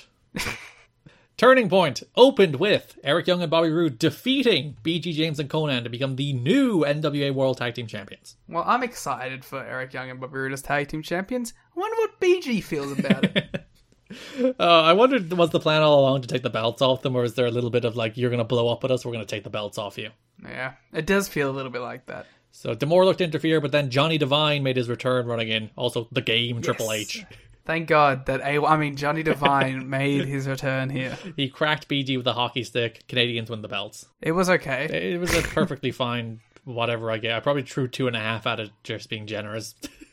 Yeah, I think, but also it was like opening pay-per-view excitement too. So that probably helps. TNA filmed the injury angle with Conan at the Final Impact show before the pay-per-view so that they could pull him from the event. He took a booking the same night in Mexico for AAA promoter Antonio Pena. It was the first time that Conan has worked for Pena in over a decade. I'm very interested in Conan as a star in Mexico. It's always something I've heard about, but never delved in. I saw one match recently, and I was like, yeah, I see it. I understand. Yeah, because I don't think I've ever seen a prime Conan match in Mexico. Yeah. In fact, I don't think I've ever seen a prime Conan match full stop. All I've ever seen is like his WCW stuff, which is bad, and his TNA stuff, which is also not very good, except as a manager, where he's fantastic. So I don't think I've ever seen Conan as like the peak of his powers, which I should probably look into. That's right. Our next series, the Conan Mexico retrospective. We'll watch 3 matches and be like, yep, he was a big star. People went crazy for him, and there's 50,000 people in this venue. He's in the Hall of Fame, right? The Wrestling Observer? I think so, yeah. We had a lot of big debuts in October, November. We have only one real big one in December, and that's the debut of Diamond Dallas Page. I just want to clarify, he is in the Hall of Fame, 2009. So DDP made his TNA debut. DDP. Okay, so I'm into this a lot. I love DDP coming in. I think that's a great addition. It's one of the few WCW, because I've seen a lot of NWA, Jim Crockett stuff. But, which is weird to say now. But, I haven't seen a lot of, actual WCW Monday Night Wars stuff. The one guy I've seen a lot of is DDP. So I'm into this idea of DDP coming in. I'm into him and Raven coming in together because I think that's a really big mid-card feud. What I'm not into is this weird subtext of Raven fucking DDP's wife and Eric Watts. What's that, Liam? You said you're not into Eric Watts? Well, this is a different era, there's no Goldilocks here. You're saying Goldilocks was carrying him entirely? I would say so. So yes, Diamond Dallas Page makes his TNA debut on the November 12th Impact. Raven opens that show shouting at Larry Zbyszko, demanding he be booked in a match with Monty Brown coming off of Victory Road. Larry's like, yeah, I'll go for it, who cares? Monty pounced Raven into the referee. Abyss comes out and Black Hole slams Monty. But then Diamond Dallas Page appears out of the crowd, out of nowhere, hits Raven with a diamond cutter, allowing Monty to score the win as a hooded figure watches Abyss from a distance. Who could that be? This was alright. A good debut for DDP. I thoroughly approve of the number of diamond cutters that are thrown this month. Yeah, well, that's why you're here, you know. DDP, not in the Wrestling Observer Hall of Fame. I'm waiting for the episode of Impact that has a pounce, a black hole slam, and a diamond cutter, which I actually think about it, this match had all three, making it the best match in TNA history. My God. Because Monty pounced Raven, Abyss Black Hole slammed Monty, and then DDP Diamond Cuttered Raven. That is the trifecta of great finishes all in one match. Well done, TNA. You nailed it in one. If only like AJ was here to Styles Clash DDP at the end. Yeah, throw on a Canadian Destroyer, just PD hitting like Saban with a... Actually, no, he would never hit Saban with a Canadian Destroyer. Hit like Red with a Destroyer on the floor. Yeah, then we would have been perfect. DDP's leaving the building. Franchise catches up with them, asks him, what are you doing here in TNA? DDP says Raven knows exactly why he's here. DDP kind of like big leagues Shane Douglas a lot. I approve of it. Is there like Jersey heat? You know my pro Scott Hudson philosophy. Anybody big league in Shane Douglas is good in my book. Listen, I agree that the loss of Scott Hudson is terrible, but I don't think we should take our anger out on poor franchise. I'm like Goldilocks when Hudson took her job. How dare. Actually, that's why I'm happy that he's gone now. I'm like, you screwed Goldilocks, now Goldilocks screws you in the long run. November 19th, Johnny B. Bad faced Raven. Hey Liam, tell me about Johnny B. Bad. Tell me about Johnny. I fucking hate Johnny B. Bad. Why do you hate Johnny B. Bad? He does nothing for me. Isn't he like a real nice guy? I bet he's a nice guy. That's the classic Brian Alvarez. It's like, I'm sure he's a nice guy, but... I'm sure he's a nice guy, but I never want to see him on TV. Yeah, when he comes out, he shoots his boomstick or whatever they call it into the crowd. Oh, great. You know me, I'm all about the boomstick. You do love confetti. You like fall all over yourself whenever you see it. Yeah, no, I hate John B. Bad. He hits a TKO, he hits a Frankensteiner. Oh, the worst fucking move of all time. Wow, why do you hate a Frankensteiner? No, the TKO, you know what I'm talking about. I do. The ultimate jag move. Liam went on like a 5-minute rant about his hatred of the TKO on the watch along. Ultimate jag move. You know how you know someone's not going to be a star if they do the damn TKO? Hey, Johnny B. Bad's been in wrestling for like 15 years at this stage, so what do you know? I suppose that's true.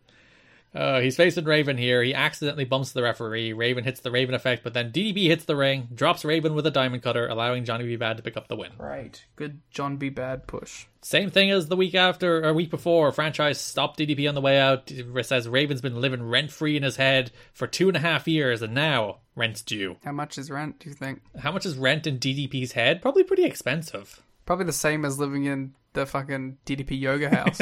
Franchise has Raven. Asks about DDP. Raven said that Eric Watts is responsible for all the heartache and agony. And then does a rhyming promo, which I'm going to recite in its entirety. In the voice. DDP, you should have stayed retired. You're weak, decrepit. You should have never been hired. You want to make this a game? Take careful aim. You've lost your fame. Be very afraid, because I'm coming to maim. Bang! It's not the cutter. It's the Raven effect. 6 feet under. You'll have time to reflect.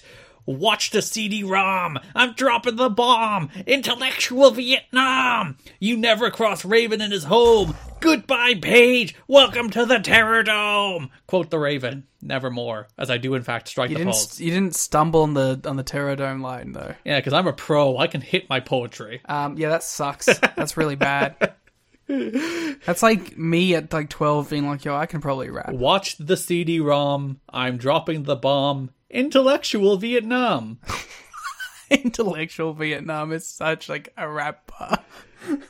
Oh dear God. Bless Raven. Bless him and his rhyming promos. I love him. November 26th, Raven is meant to face Vordell Walker. Bell rings, but then DDP hits the ring. Coming out to his Smells Like Teen Spirit knockoff, by the way. Yeah, is it better than the WWE Smells Like Teen Spirit knockoff? Well, they didn't do one. I suppose the WCW Smells Like Teen Spirit knockoff. That's my big problem with WWE. They're fucking cowards. And not only... Did they not do one? Not only did they not do a Smells Like Teen Spirit knockoff, but they've edited the WCW one off of old episodes. Oh my God. I thought they did one because he has one in the games. Very upset, but here he is with his Smells Like Teen Spirit knockoff here in TNA. Probably better than the WCW one, honestly.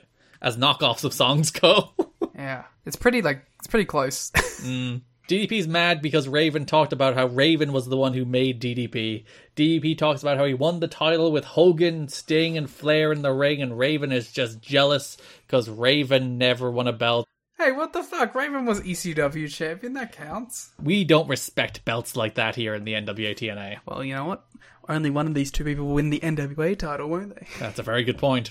So the subtext here, they talk a lot about it, is that there is some past between Raven and DDP. Is it subtext? Well, they don't. They're being like obtuse about what they're actually saying. It's like they're being coy. You don't want to say what you're really mad about. But there's an issue between Raven and DDP about Kim. The subtext being Raven banged his wife, but Raven's like, no, it's Eric Watts you want to talk about. So is it Mike Watts is the one who banged his wife? And why is DDP so mad about people banging his wife anyway? He loves banging more than anybody else. He's the bang man, and he cannot give out about banging. Yeah, he should be approved. He should be. Sorry, I just got distracted by a Rikishi tweet. What was the tweet? Please read it in its verbatim. There's nothing to read. It's a picture. What's it a picture of? I'm going to send it to you and you can deem how to describe it. Oh, I'm going to get distracted by the Rikishi tweet. Okay. Liam shared a tweet. What did... Alright, so it says, now this is unacceptable. Not acceptable, unacceptable. With a picture of a monkey with his ass out? So... I think it's his balls. Is it? Yeah. Well, either way, Rikishi's not pleased about it. Yeah, if you ever have any time, go through Rikishi's old tweets. It's nothing but bangers. Well, I don't even know where we were. Watts, Raven, DDP, Kim love triangle of some sort. Yeah. So Raven has some new minions he hangs around with. I want to know who these minions are. You want to know who's under the mask? It's probably just Johnny Divine. It's apparently always Johnny Divine now. Yeah, not wrong. I think your guess that it was the Naturals might not be off base because they do nothing else this month. They're also like very skinny. They tried to attack DDP, but DDP hits them both with diamond cutters, which again I approve of. The more diamond cutters, the better. Bang. Raven did have a good line in this where the DDP is like, "You shoved a knife in my back," and Raven's like, "There's so many knives in your back. How do you know which one is mine?" That is a really good line. I thought Raven's still very good. Like he gets a little hokey, he gets a little ham-fisted. I'm using ham-fisted a lot in this show, but he's still like one of the biggest stars, if not the biggest star there. And one of the more enjoyable things is still, again, a Raven program this month, because this DDP program has diamond cutters, and I approve. So I was thinking about our end-of-year awards. I have no clue. Oh, it's tough, isn't it? I was thinking of, like, Wrestler of the Year, and I was like, AJ? No. It's Raven? No. If you pick AJ, it's like the default, I guess, answer. But, like, I don't want to give it to AJ. Monty? Yeah, I was thinking Monty. Chris Harris? He had a good year. You can't say he didn't have a good year. Abyss? It's not been a good year. Goldilocks? It might be. I mean, best promo. I don't even know what our own award categories are, but I think we have best character rather than best promo, but I'd have to check. We should we need to change it to best. We need to add a best segment now because we've entered the TNA segment era. Yeah.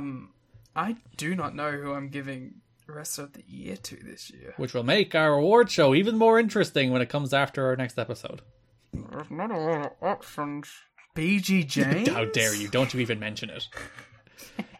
December 3rd, Impact. DDP comes out. Go home show. DDP. I like the way DDP comes through the crowd for his entrance. It's a nice little touch, a little different. Shades of John Moxley. I also appreciate, like, he comes out the tunnel, he does his bang, and then he steps off of the ramp into, like, the crowd. He does his bang. He does do his bang. We're all about banging here with the Diamond Dab Dallas Page. So, yeah, he comes out, he's going through the crowd, he's doing his poses. Raven attacks him from behind, they brawl for a while. Looks for a diamond cutter, Raven bails. As Eric Watts watches on from the crowd. What could it mean? What could it mean? It's a very good question. What's could it mean? No. Turning Point. Do you remember the Titans? Turning Point. DDP. That was a reference to 3 hours ago. We're pretty deep, all right. We had the 3-hour mentality very early in the show, so... Which I think we've gone in reverse, because now I'm feeling like I have the energy of hour one. You got the Watts energy. That's what we call it. That's why he's called Watts. Yeah, got all these... kilowatts? You're powered up. DDP faced Raven with Watts on commentary at Turning Point. DDP's in ring debut. There's always Watts on commentary. How else would they run the mics? I already made a Watts joke. You can't just double down. I can double down. I like this match. It was a good enough match for what it was. I mean, like, am I going to get mad at a DDP versus Raven mid-card match on my TNA pay-per-view? No. It was a little overbooked, but who cares? It's DDP and Raven. Bang. They should swap and just do DDP versus Jeff Jarrett. We'll see that before long. And DDP should win. Well, we'll see. It doesn't make me feel like he's gonna win. They kicked out of the Diamond Cutter. They kicked out of the Raven Effect. Funny that he does a Diamond Cutter near fall in his first match. He's like, I probably won't be around very long. Might as well have him kick out of it. Well, I feel like they well, yeah. But like, I feel like that's been the build of the match too. Is like, they're just gonna do their moves. They're gonna hit their DDTs. They're gonna hit their Diamond Cutters, and everyone's gonna kick out. Yeah, when DDP hit the Diamond Cutter, Don West shouted about how it's the Stone Cutter, and then Mike Tenay's like, Diamond Cutter! Two of Raven's henchmen tried to interfere, but Watts killed them both with choke slams, feigning to be on the side of DDP until it turns out he turned on DDP and clotheslined him too. Fucking swerve. Went to choke slam him, but DDP just dropped him with a Diamond Cutter. Awesome. What sucks too, he gets fucking jobbed out hard. Yeah, and then DDP hits a second Diamond Cutter on Raven to pick up the win in his TNA debut. Bang. Nice little mid-card pay-per-view match for what it was. Yeah, let's see where this goes, I guess. And as always, I will keep saying it, more Diamond Cutters, the better. Bang. Brings us over to the X Division, starting with the X Division title feud, Petey Williams versus Chris Sabin. Did you know that Petey Williams is an amazing athlete? No, there's a new one this month. He's won 3 Ultimate X matches. Didn't they like start one of the promos off with Petey Williams, and I was like, yeah. And then I think they changed it. I nearly popped out of my chair when I heard the Petey Williams, but then it was something else, because it was like, Petey Williams has the most devastating finishing move. It's like, oh. Yeah. But it started with the same Petey Williams, and you're like, oh my god. Because it was like, it wasn't even like the week after. It was like November 19th or something. The story of this match, Chris Sabin became number 1 contender on the Best Damn Sports show. He won the Ultimate X over Sanjay. Stop talking about that show. Fair enough. But he won that match. He's number 1 contender. But the story of their match is that they came up together. They trained together in the same school, in the same training class under Scott D'Amore. But Chris Sabin has the counter to the Canadian Destroyer. And that is to not jump on his own head. I have to say, Chris Sabin, I love you, but if you have the counter to the guy's finishing move, I'd maybe not show it off until the pay-per-view. Yeah, you should just take the Canadian Destroyer for a few weeks, and then he'll think that he's got it, and he'll lower his guard. Then you can do your little take a knee, hit a cradle shock. Also, yeah, his strategy is to just fall down. Yeah, he drops to a knee, he lifts them up. At least, like, he does counter straight into his own finishing move, which is a good touch. Yeah. This is like when Kenny would counter the Rainmaker by just falling over. November 12th, Impact. Chris Sabin faces Alex Shelley. Very, very quick match. It probably was meant to be longer until Kevin Nash talked for 6 hours. Ah, damn it, I'm off the Kevin Nash train now. Petey was watching on from the ramp. Sabin wins with a cradle shock. Petey jumps Sabin after the match, went for the Canadian Destroyer, but Sabin did his counter where he drops the one knee, then lifts Petey up in the fireman's carry position and hits the cradle shock. We are firmly disproving the commentary's idea that Alex Shelley is better without Goldilocks, because it is not going better for Alex Shelley without Goldilocks. It has only gone downhill. He has no title matches this month, so... He barely has matches. He does... Actually, that's the only Alex Shelley match other than the Styles match at the Best Time, isn't it? Don't talk about that, sure. November 19th, Petey Williams and Bobby Roode face Jarrell Clark and Mikey Batts. Petey Williams wins with a Destroyer on Clark. Sabin comes down, reverses the Destroyer into the cradle shock again after the match. He's really showing up. He's giving Petey ample time to devise a new strategy. To work out the counter to the counter? Yeah. Following week, we have a 3-way match. Sabin versus Shane versus Petey. Once again, Sabin reverses the Destroyer into the cradle shock for the win. Pins the X Division champion heading into Turning Point. Why is Michael Shane in this? They wanted Sabin to reverse the move and pin Petey, but they didn't want to give away the singles match. To which you just say, just do Sabin and Sanjay against Petey and one of Team Canada. But listen, we can't all have good ideas here. But why Michael Shane? He's there as a body so they don't give away the pay-per-view match, while also wanting Sabin to pin Petey. But why Michael Shane of all people? Because he's just a guy in the X Division. It could have been anybody. They just chose Michael Shane. Should have been Shelley. Should have been Shelley. December 3, Kid Cash faces Chris Sabin. Kid Cash has been somewhat busy on these shows. He's winning most weeks, at least. And speaking of winning... Yeah, for some reason he pins Chris Sabin. I guess... Yeah, the idea here is that, like, okay, you've got the answer to Petey stuff, but, you know, you can get caught up in your own stuff, too. Yeah, because the finish here is Sabin goes for the cradle shock, Cash rolls through, pins him holding the tights. So like the entire story of the month is that Sabin has the counter for the Canadian Destroyer, Sabin has the counter for the Canadian Destroyer, Sabin has the counter for the Canadian Destroyer, until the final show of the month where it turns out somebody has the counter for the Cradle Shock, where maybe Sabin is too full of his oats, maybe he's focused too much on the Canadian Destroyer and not winning matches. Yeah, and I'm pretty, which doesn't make sense because he won the last match, but when this happened, I was like, oh shit, are we getting a 3-way with Kid Cash in it?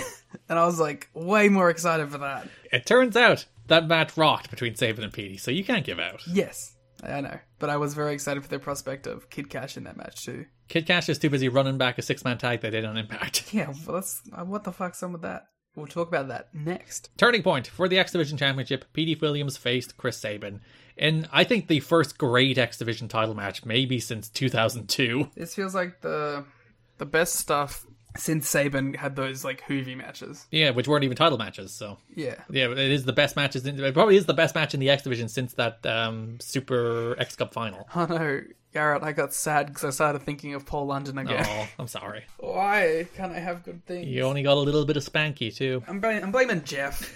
Jarrett or Hardy? Both. Yeah, these two went out. They absolutely rocked it. Great match. They went out there, tore the house down. Petey's thing was he went for the sharpshooter rather than the Canadian Destroyer to try and beat Sabin. Which I thought was really good touch. I love that every Canadian... Like, Brett, imagine being so over that everyone from your country can use your move as a second finish. Yeah, and it's like the Eddie Three Amigos thing, isn't it? It's like the free pop as a Canadian as you do a sharpshooter. Yeah, but it's like if the Three Amigos was also a finish that you could use. Yeah.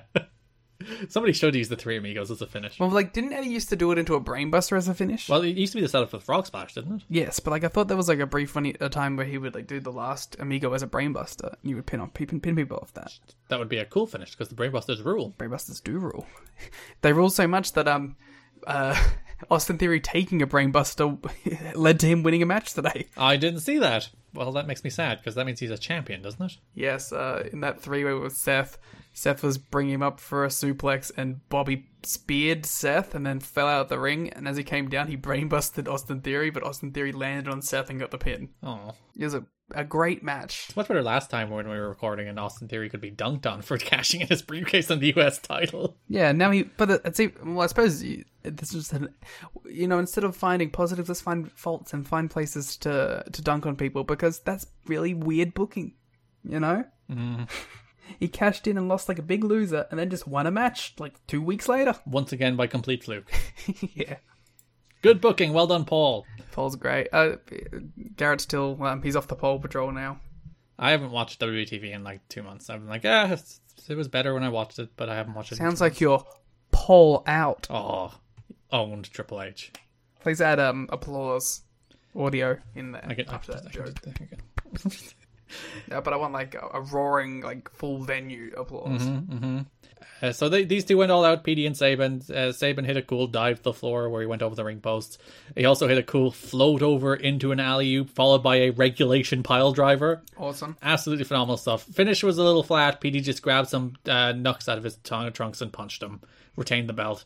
Petey, he did continue countering the Destroyer. It's not like he worked out the counter to the counter, because the finish was he countered the Destroyer into the Cradle Shot, but DeMore pulled Petey down, and then he knocked him.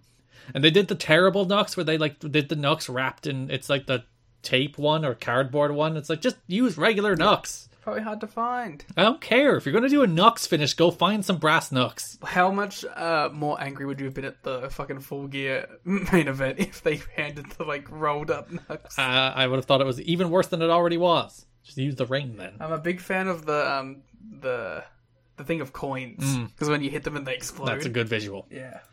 So Petey retains the X Division title in, as I said, probably the best X Division title match, the best X Division match full stop in over a year. Yeah.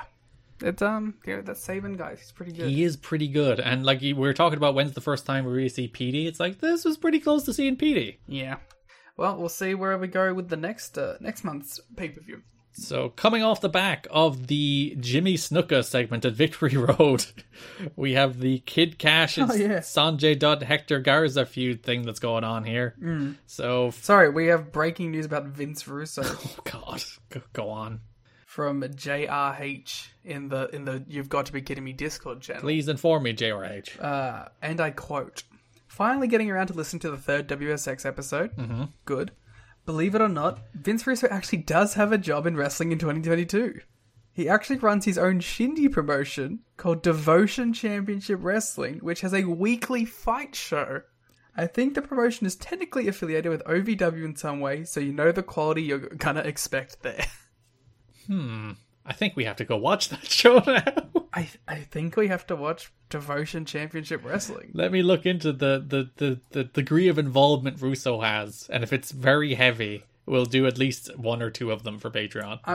We got sent a screenshot for a number one contendership triple threat match, triple with two Ps, which involves Brett Buffshay, Bud Birch, and Red Matthews. And this what appears to be labelled as Season 3, Episode 20. Dear Lord.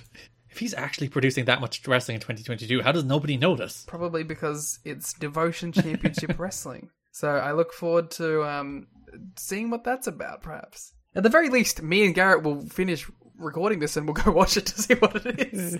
We may even do some for Patreon if it doesn't seem either too bad or too boring. Or too offensive. That's always an option. And I don't mean as like mad, I mean like offensive to my sensibilities as a human being.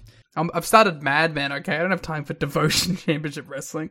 You've already watched the best M's. You've already committed as much time as you have to bad wrestling. Yeah, I paid my dues. November 12th, Impact. Kid Cash and Shazarian defeat the trio of Hector Garza, LA Park, and Psychosis. For some reason, Garza's the one pinned here. I guess because they're planning to do something with Garza moving forward, like with him and Cash. That was my guess. Maybe I'm off base with that. Well, yeah, that's the feud for the month, I guess. But, like, you just had Garza win the gauntlet, and you have two other people in this match who aren't going to be around anymore. They want to build heat to the singles match. But they just do the singles match in Impact then. I don't know. I'm devil's advocate. If you want to shit on Dusty's booking, that's on you. Well, this is pre-Dusty coming in, thank you very much. This is still Double J and Dutch's fault that Garza lost this match. Yeah, why don't they should have just done that singles match at the paper. They probably went better off, or even just Cash against Sanjay. Cash against Sanjay or Cash against Hector. God, Cash versus Hector would have been good. Garza's team jumped their entrance. They came out to Kid Cash's music. Which, maybe they just like the music. My name is Kid. Well, that's not a song, but sure. It is. Kid Cash rocks. There you go. Garza was going for the tornado, but Tracy distracted him. Kid Cash hit him with a coconut for the win. They do this match again, basically the following week with different partners. It's Kid Cash and Shazarian against Sanjay Siaki and Garza this time. I'm be real, I thought it was the same team, basically. These matches have all morphed into one match in my brain. Cash hits Siaki with a coconut for the win, and then Shark Boy shows up and helps them hit Stereo Superfly splashes before they get beaten up by the Kings of Wrestling. That's a good bit. Getting beaten up by the Kings of Wrestling? No, the Superfly splashes. November 26th. Is there any build to this match on this show? I don't think there is. Oh no, Kid Cash faced Hector Garza. There you go. There you go. They should have done that on the paper. Shazarian comes out as Tracy distracts the ref. Garza takes out Shazarian and then rolls through on the Moneymaker for the win. Cash hits Garza with a coconut before the rest of the X-Division make the save. I wonder what Kid Cash's feelings are about having a coconut gimmick. It's a good weapon. It's a solid weapon. I feel like getting hit with the coconut would knock somebody out. Oh my god. Kid Cash should obviously have the roll of coins that we were talking about earlier. And he's like, this is the real Moneymaker. You know why they call me Kid Cash? Because I have $7.50 in coins on me at all times. It's this. He should make the $7 in his pocket rock catchphrase his catchphrase, but it's a roll of coins he hits people with. He should do a pocket sand, but instead it's just a fistful of loose coins that he throws in people's face. That would actually be a tremendous gimmick. That would be awesome. Just hurling 15 coins out of your pocket right in somebody's eyes. That would hurt so badly. Turning point. Hector Garza, Sanjay Dutt, and Sonny Siaki face Kid Cash and Frankie Kazarian and Michael Shane. I'm just imagining Kid Cash throwing loose change in people's faces. With his shitty little grin. And then you do a thing where a wrestler's real thrifty and he starts gathering up the change and he gets rolled up. Yeah. No, Kid Cash tries to pick it all up to do it again and gets rolled up. This was a nice little match. Siaki launched Sanjay like 15 feet into the air for a dive. That was fucking crazy. Tracy tried to interfere, but accidentally hit Kaz with the pie in the sky, allowing Garza to fall with the tornado, and Garza picks up a win. Yay, Garza winning things. We're going to strap the rocket to Garza next month, so have fun with that. And then he's going to be gone, so have fun with that too. like he's saying have fun with that as if I won't have fun with the Hector Garza push. You're very anti-Hector Garza. You're like, he sucks. Why is he even on TV? That's me. Definitely not a guy who's put over Hector Garza at every opportunity. Kid Cash continues to be on his best behavior. He's even getting along well with people he had problems with in the past, said one wrestler. He's been used in 6-man tag matches at the last 2 pay-per-views, but there was talk of having him work an angle with Roddy Piper. However, Piper rejected the idea. The feeling in the locker room is that Cash is on probation with the office right now based on some of the problems he's caused in the past. Garrett, just a quick update for you. There has been no score in Belgium and Morocco yet. I do have it on next to me. Costa Rica beat Japan. Damn it. I'm rooting for Japan. There was rumblings that they were looking to do like a tag match with Piper and Snuka. I thought you were going to give me like World Cup rumblings. No, with Piper and Snuka on either side of tags, but that apparently was not particularly on the horizon. Why would Piper and Snuka be on opposite sides? They're friends now. That's true. They've made up. They have forgiveness in their hearts now. Well, there's so many easy jokes that I'm not going to take. We have a couple more things to cover in Best of the Rest. We've mostly talked about all the actual angles that led to Abyss versus Monty Brown. There was the attacks during the Raven DDP debut.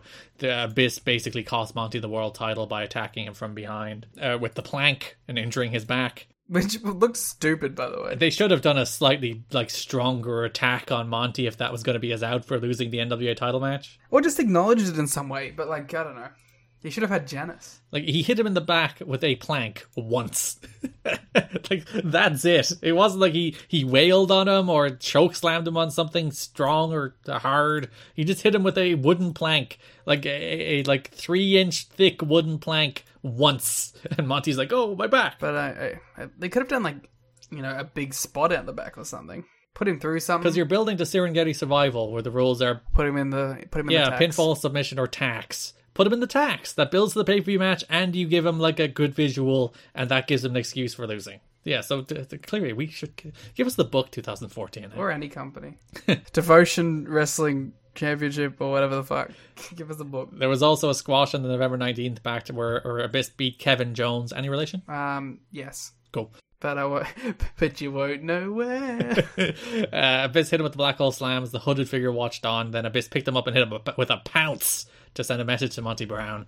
Made the ref count 3 twice. Got his tax, but Monty made the save. Yeah, I mean, I don't have much to say about this match, despite it being pretty alright. Yeah, so turning point, Serengeti Survival. The alpha male Monty Brown defeated Abyss by hitting an Alabama slam into the tax, where Abyss mostly he went head first into the tax. Yeah, which is not good because visually it looks bad, so it got booed, but probably hurt way the fuck more than landing in a flat back bump into the tax.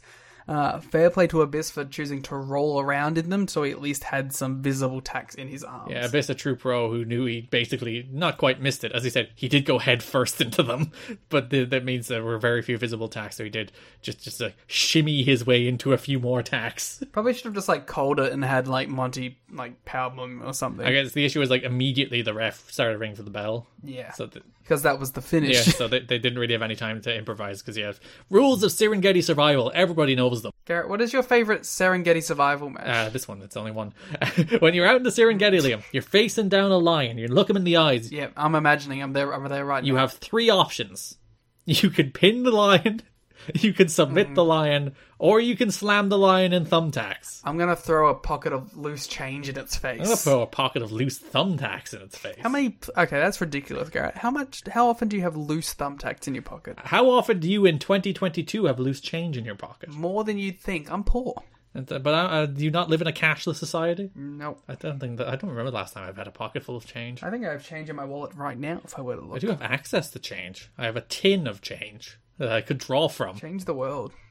But I don't have a pocket full of change. Or maybe you should, Garrett. Maybe you should get down here with the working man sometime. I'll just go boop with my card and it takes money out of my ones and zeros. Oh, look at you with all your ones and zeros. I'm all zeros. The last thing to talk about had no build. It's Turning Point. It's Johnny B. Bad and the Empire Stain Pat Kenny versus the NYC. They call him the Empire Stain. He is an Empire Stain on this podcast, I'll tell you that much. Oh. Heavy shot at Pat Kenny. Perhaps unnecessary. He's not even the worst guy on his team. Johnny B. Bad is right there. And also Disco's in this match, so... This was a match that existed. It was like a playoff of last month's pay-per-view match, which Jack Willett was special referee, so it was building off the Trinity and Jackie match.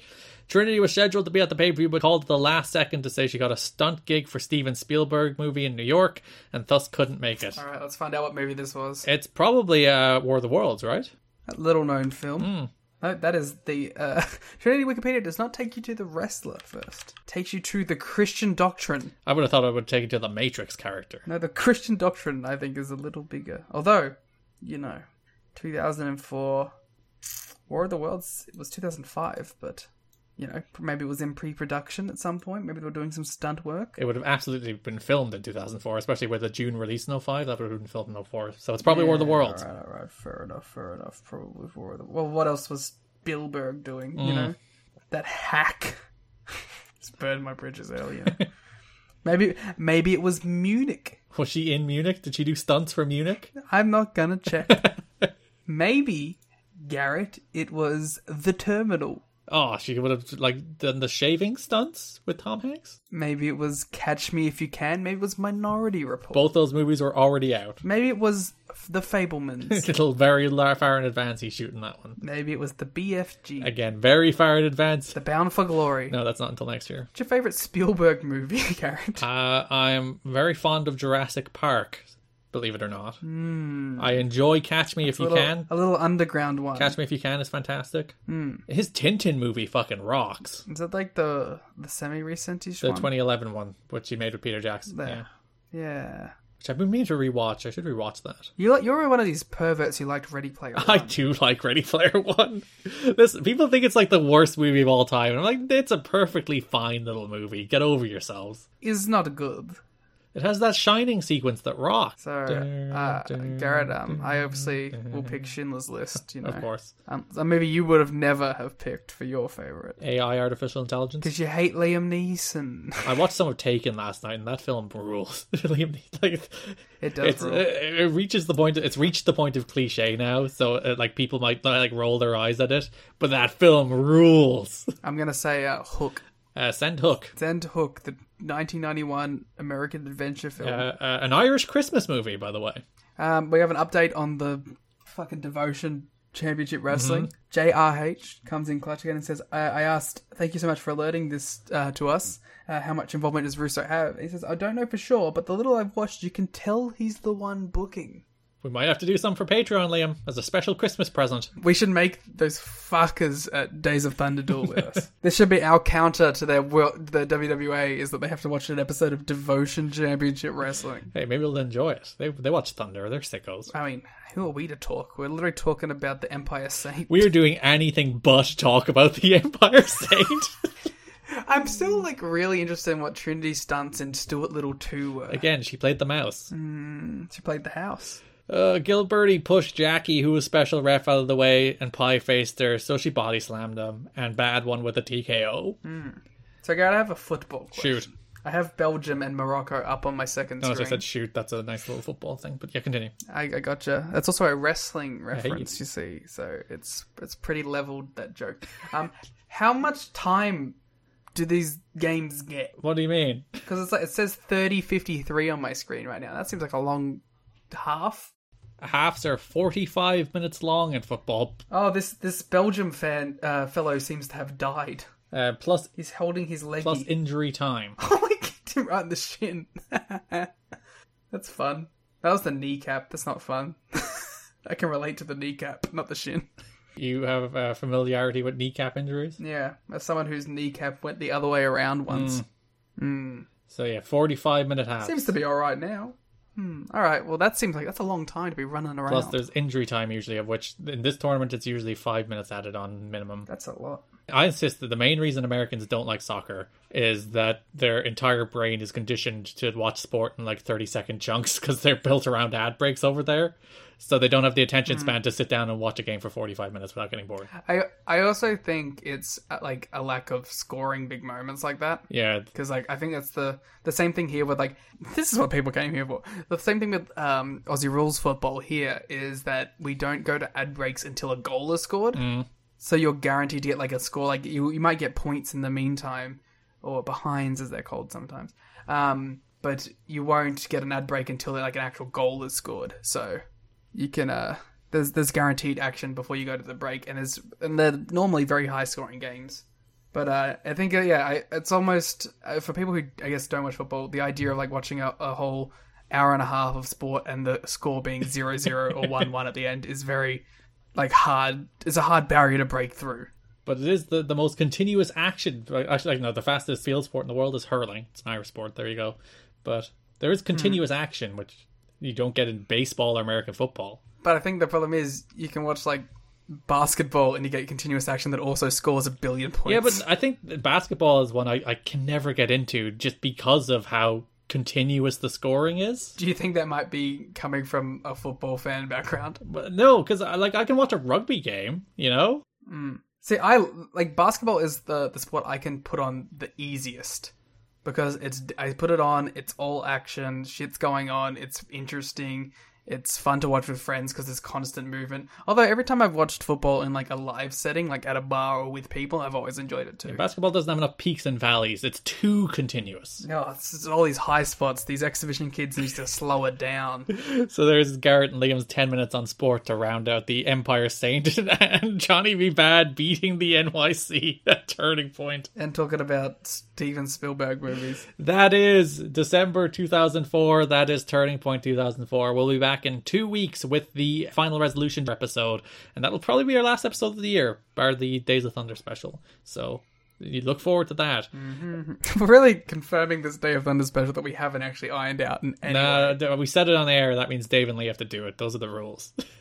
Oh no, but we've been so mean to them. By we, I mean, I guess me. How I laughed that it hurt my back. Good. Pain, you deserve it. We'll be back in 1 week with Reviewed for Her, our Wrestling Society X series, our next episode. That'll be next week on Patreon, along with the World Tag League show that Liam is insisting we do. We'll also do that next week as well. Yeah. So that'll be on patreon.com/kiddingme or tnhchat.com within the next week. As we mentioned, the watch along for Turning Point 2004 is there right now, where Liam discovered that his recording stopped working because his computer ran out of space. That's a fun time. Yeah. You want like some discussion about me learning that space management is a thing? It's the reason the audio quality will be slightly worse because we had to use the backup recording because Liam literally ran out of space in his computer because he doesn't know how hard drives work.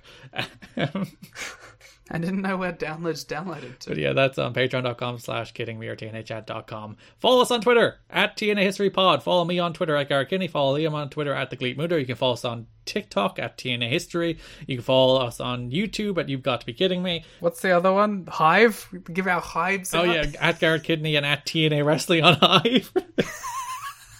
Yeah, follow me at TNA Wrestling. We got the donation thing. You can donate to us.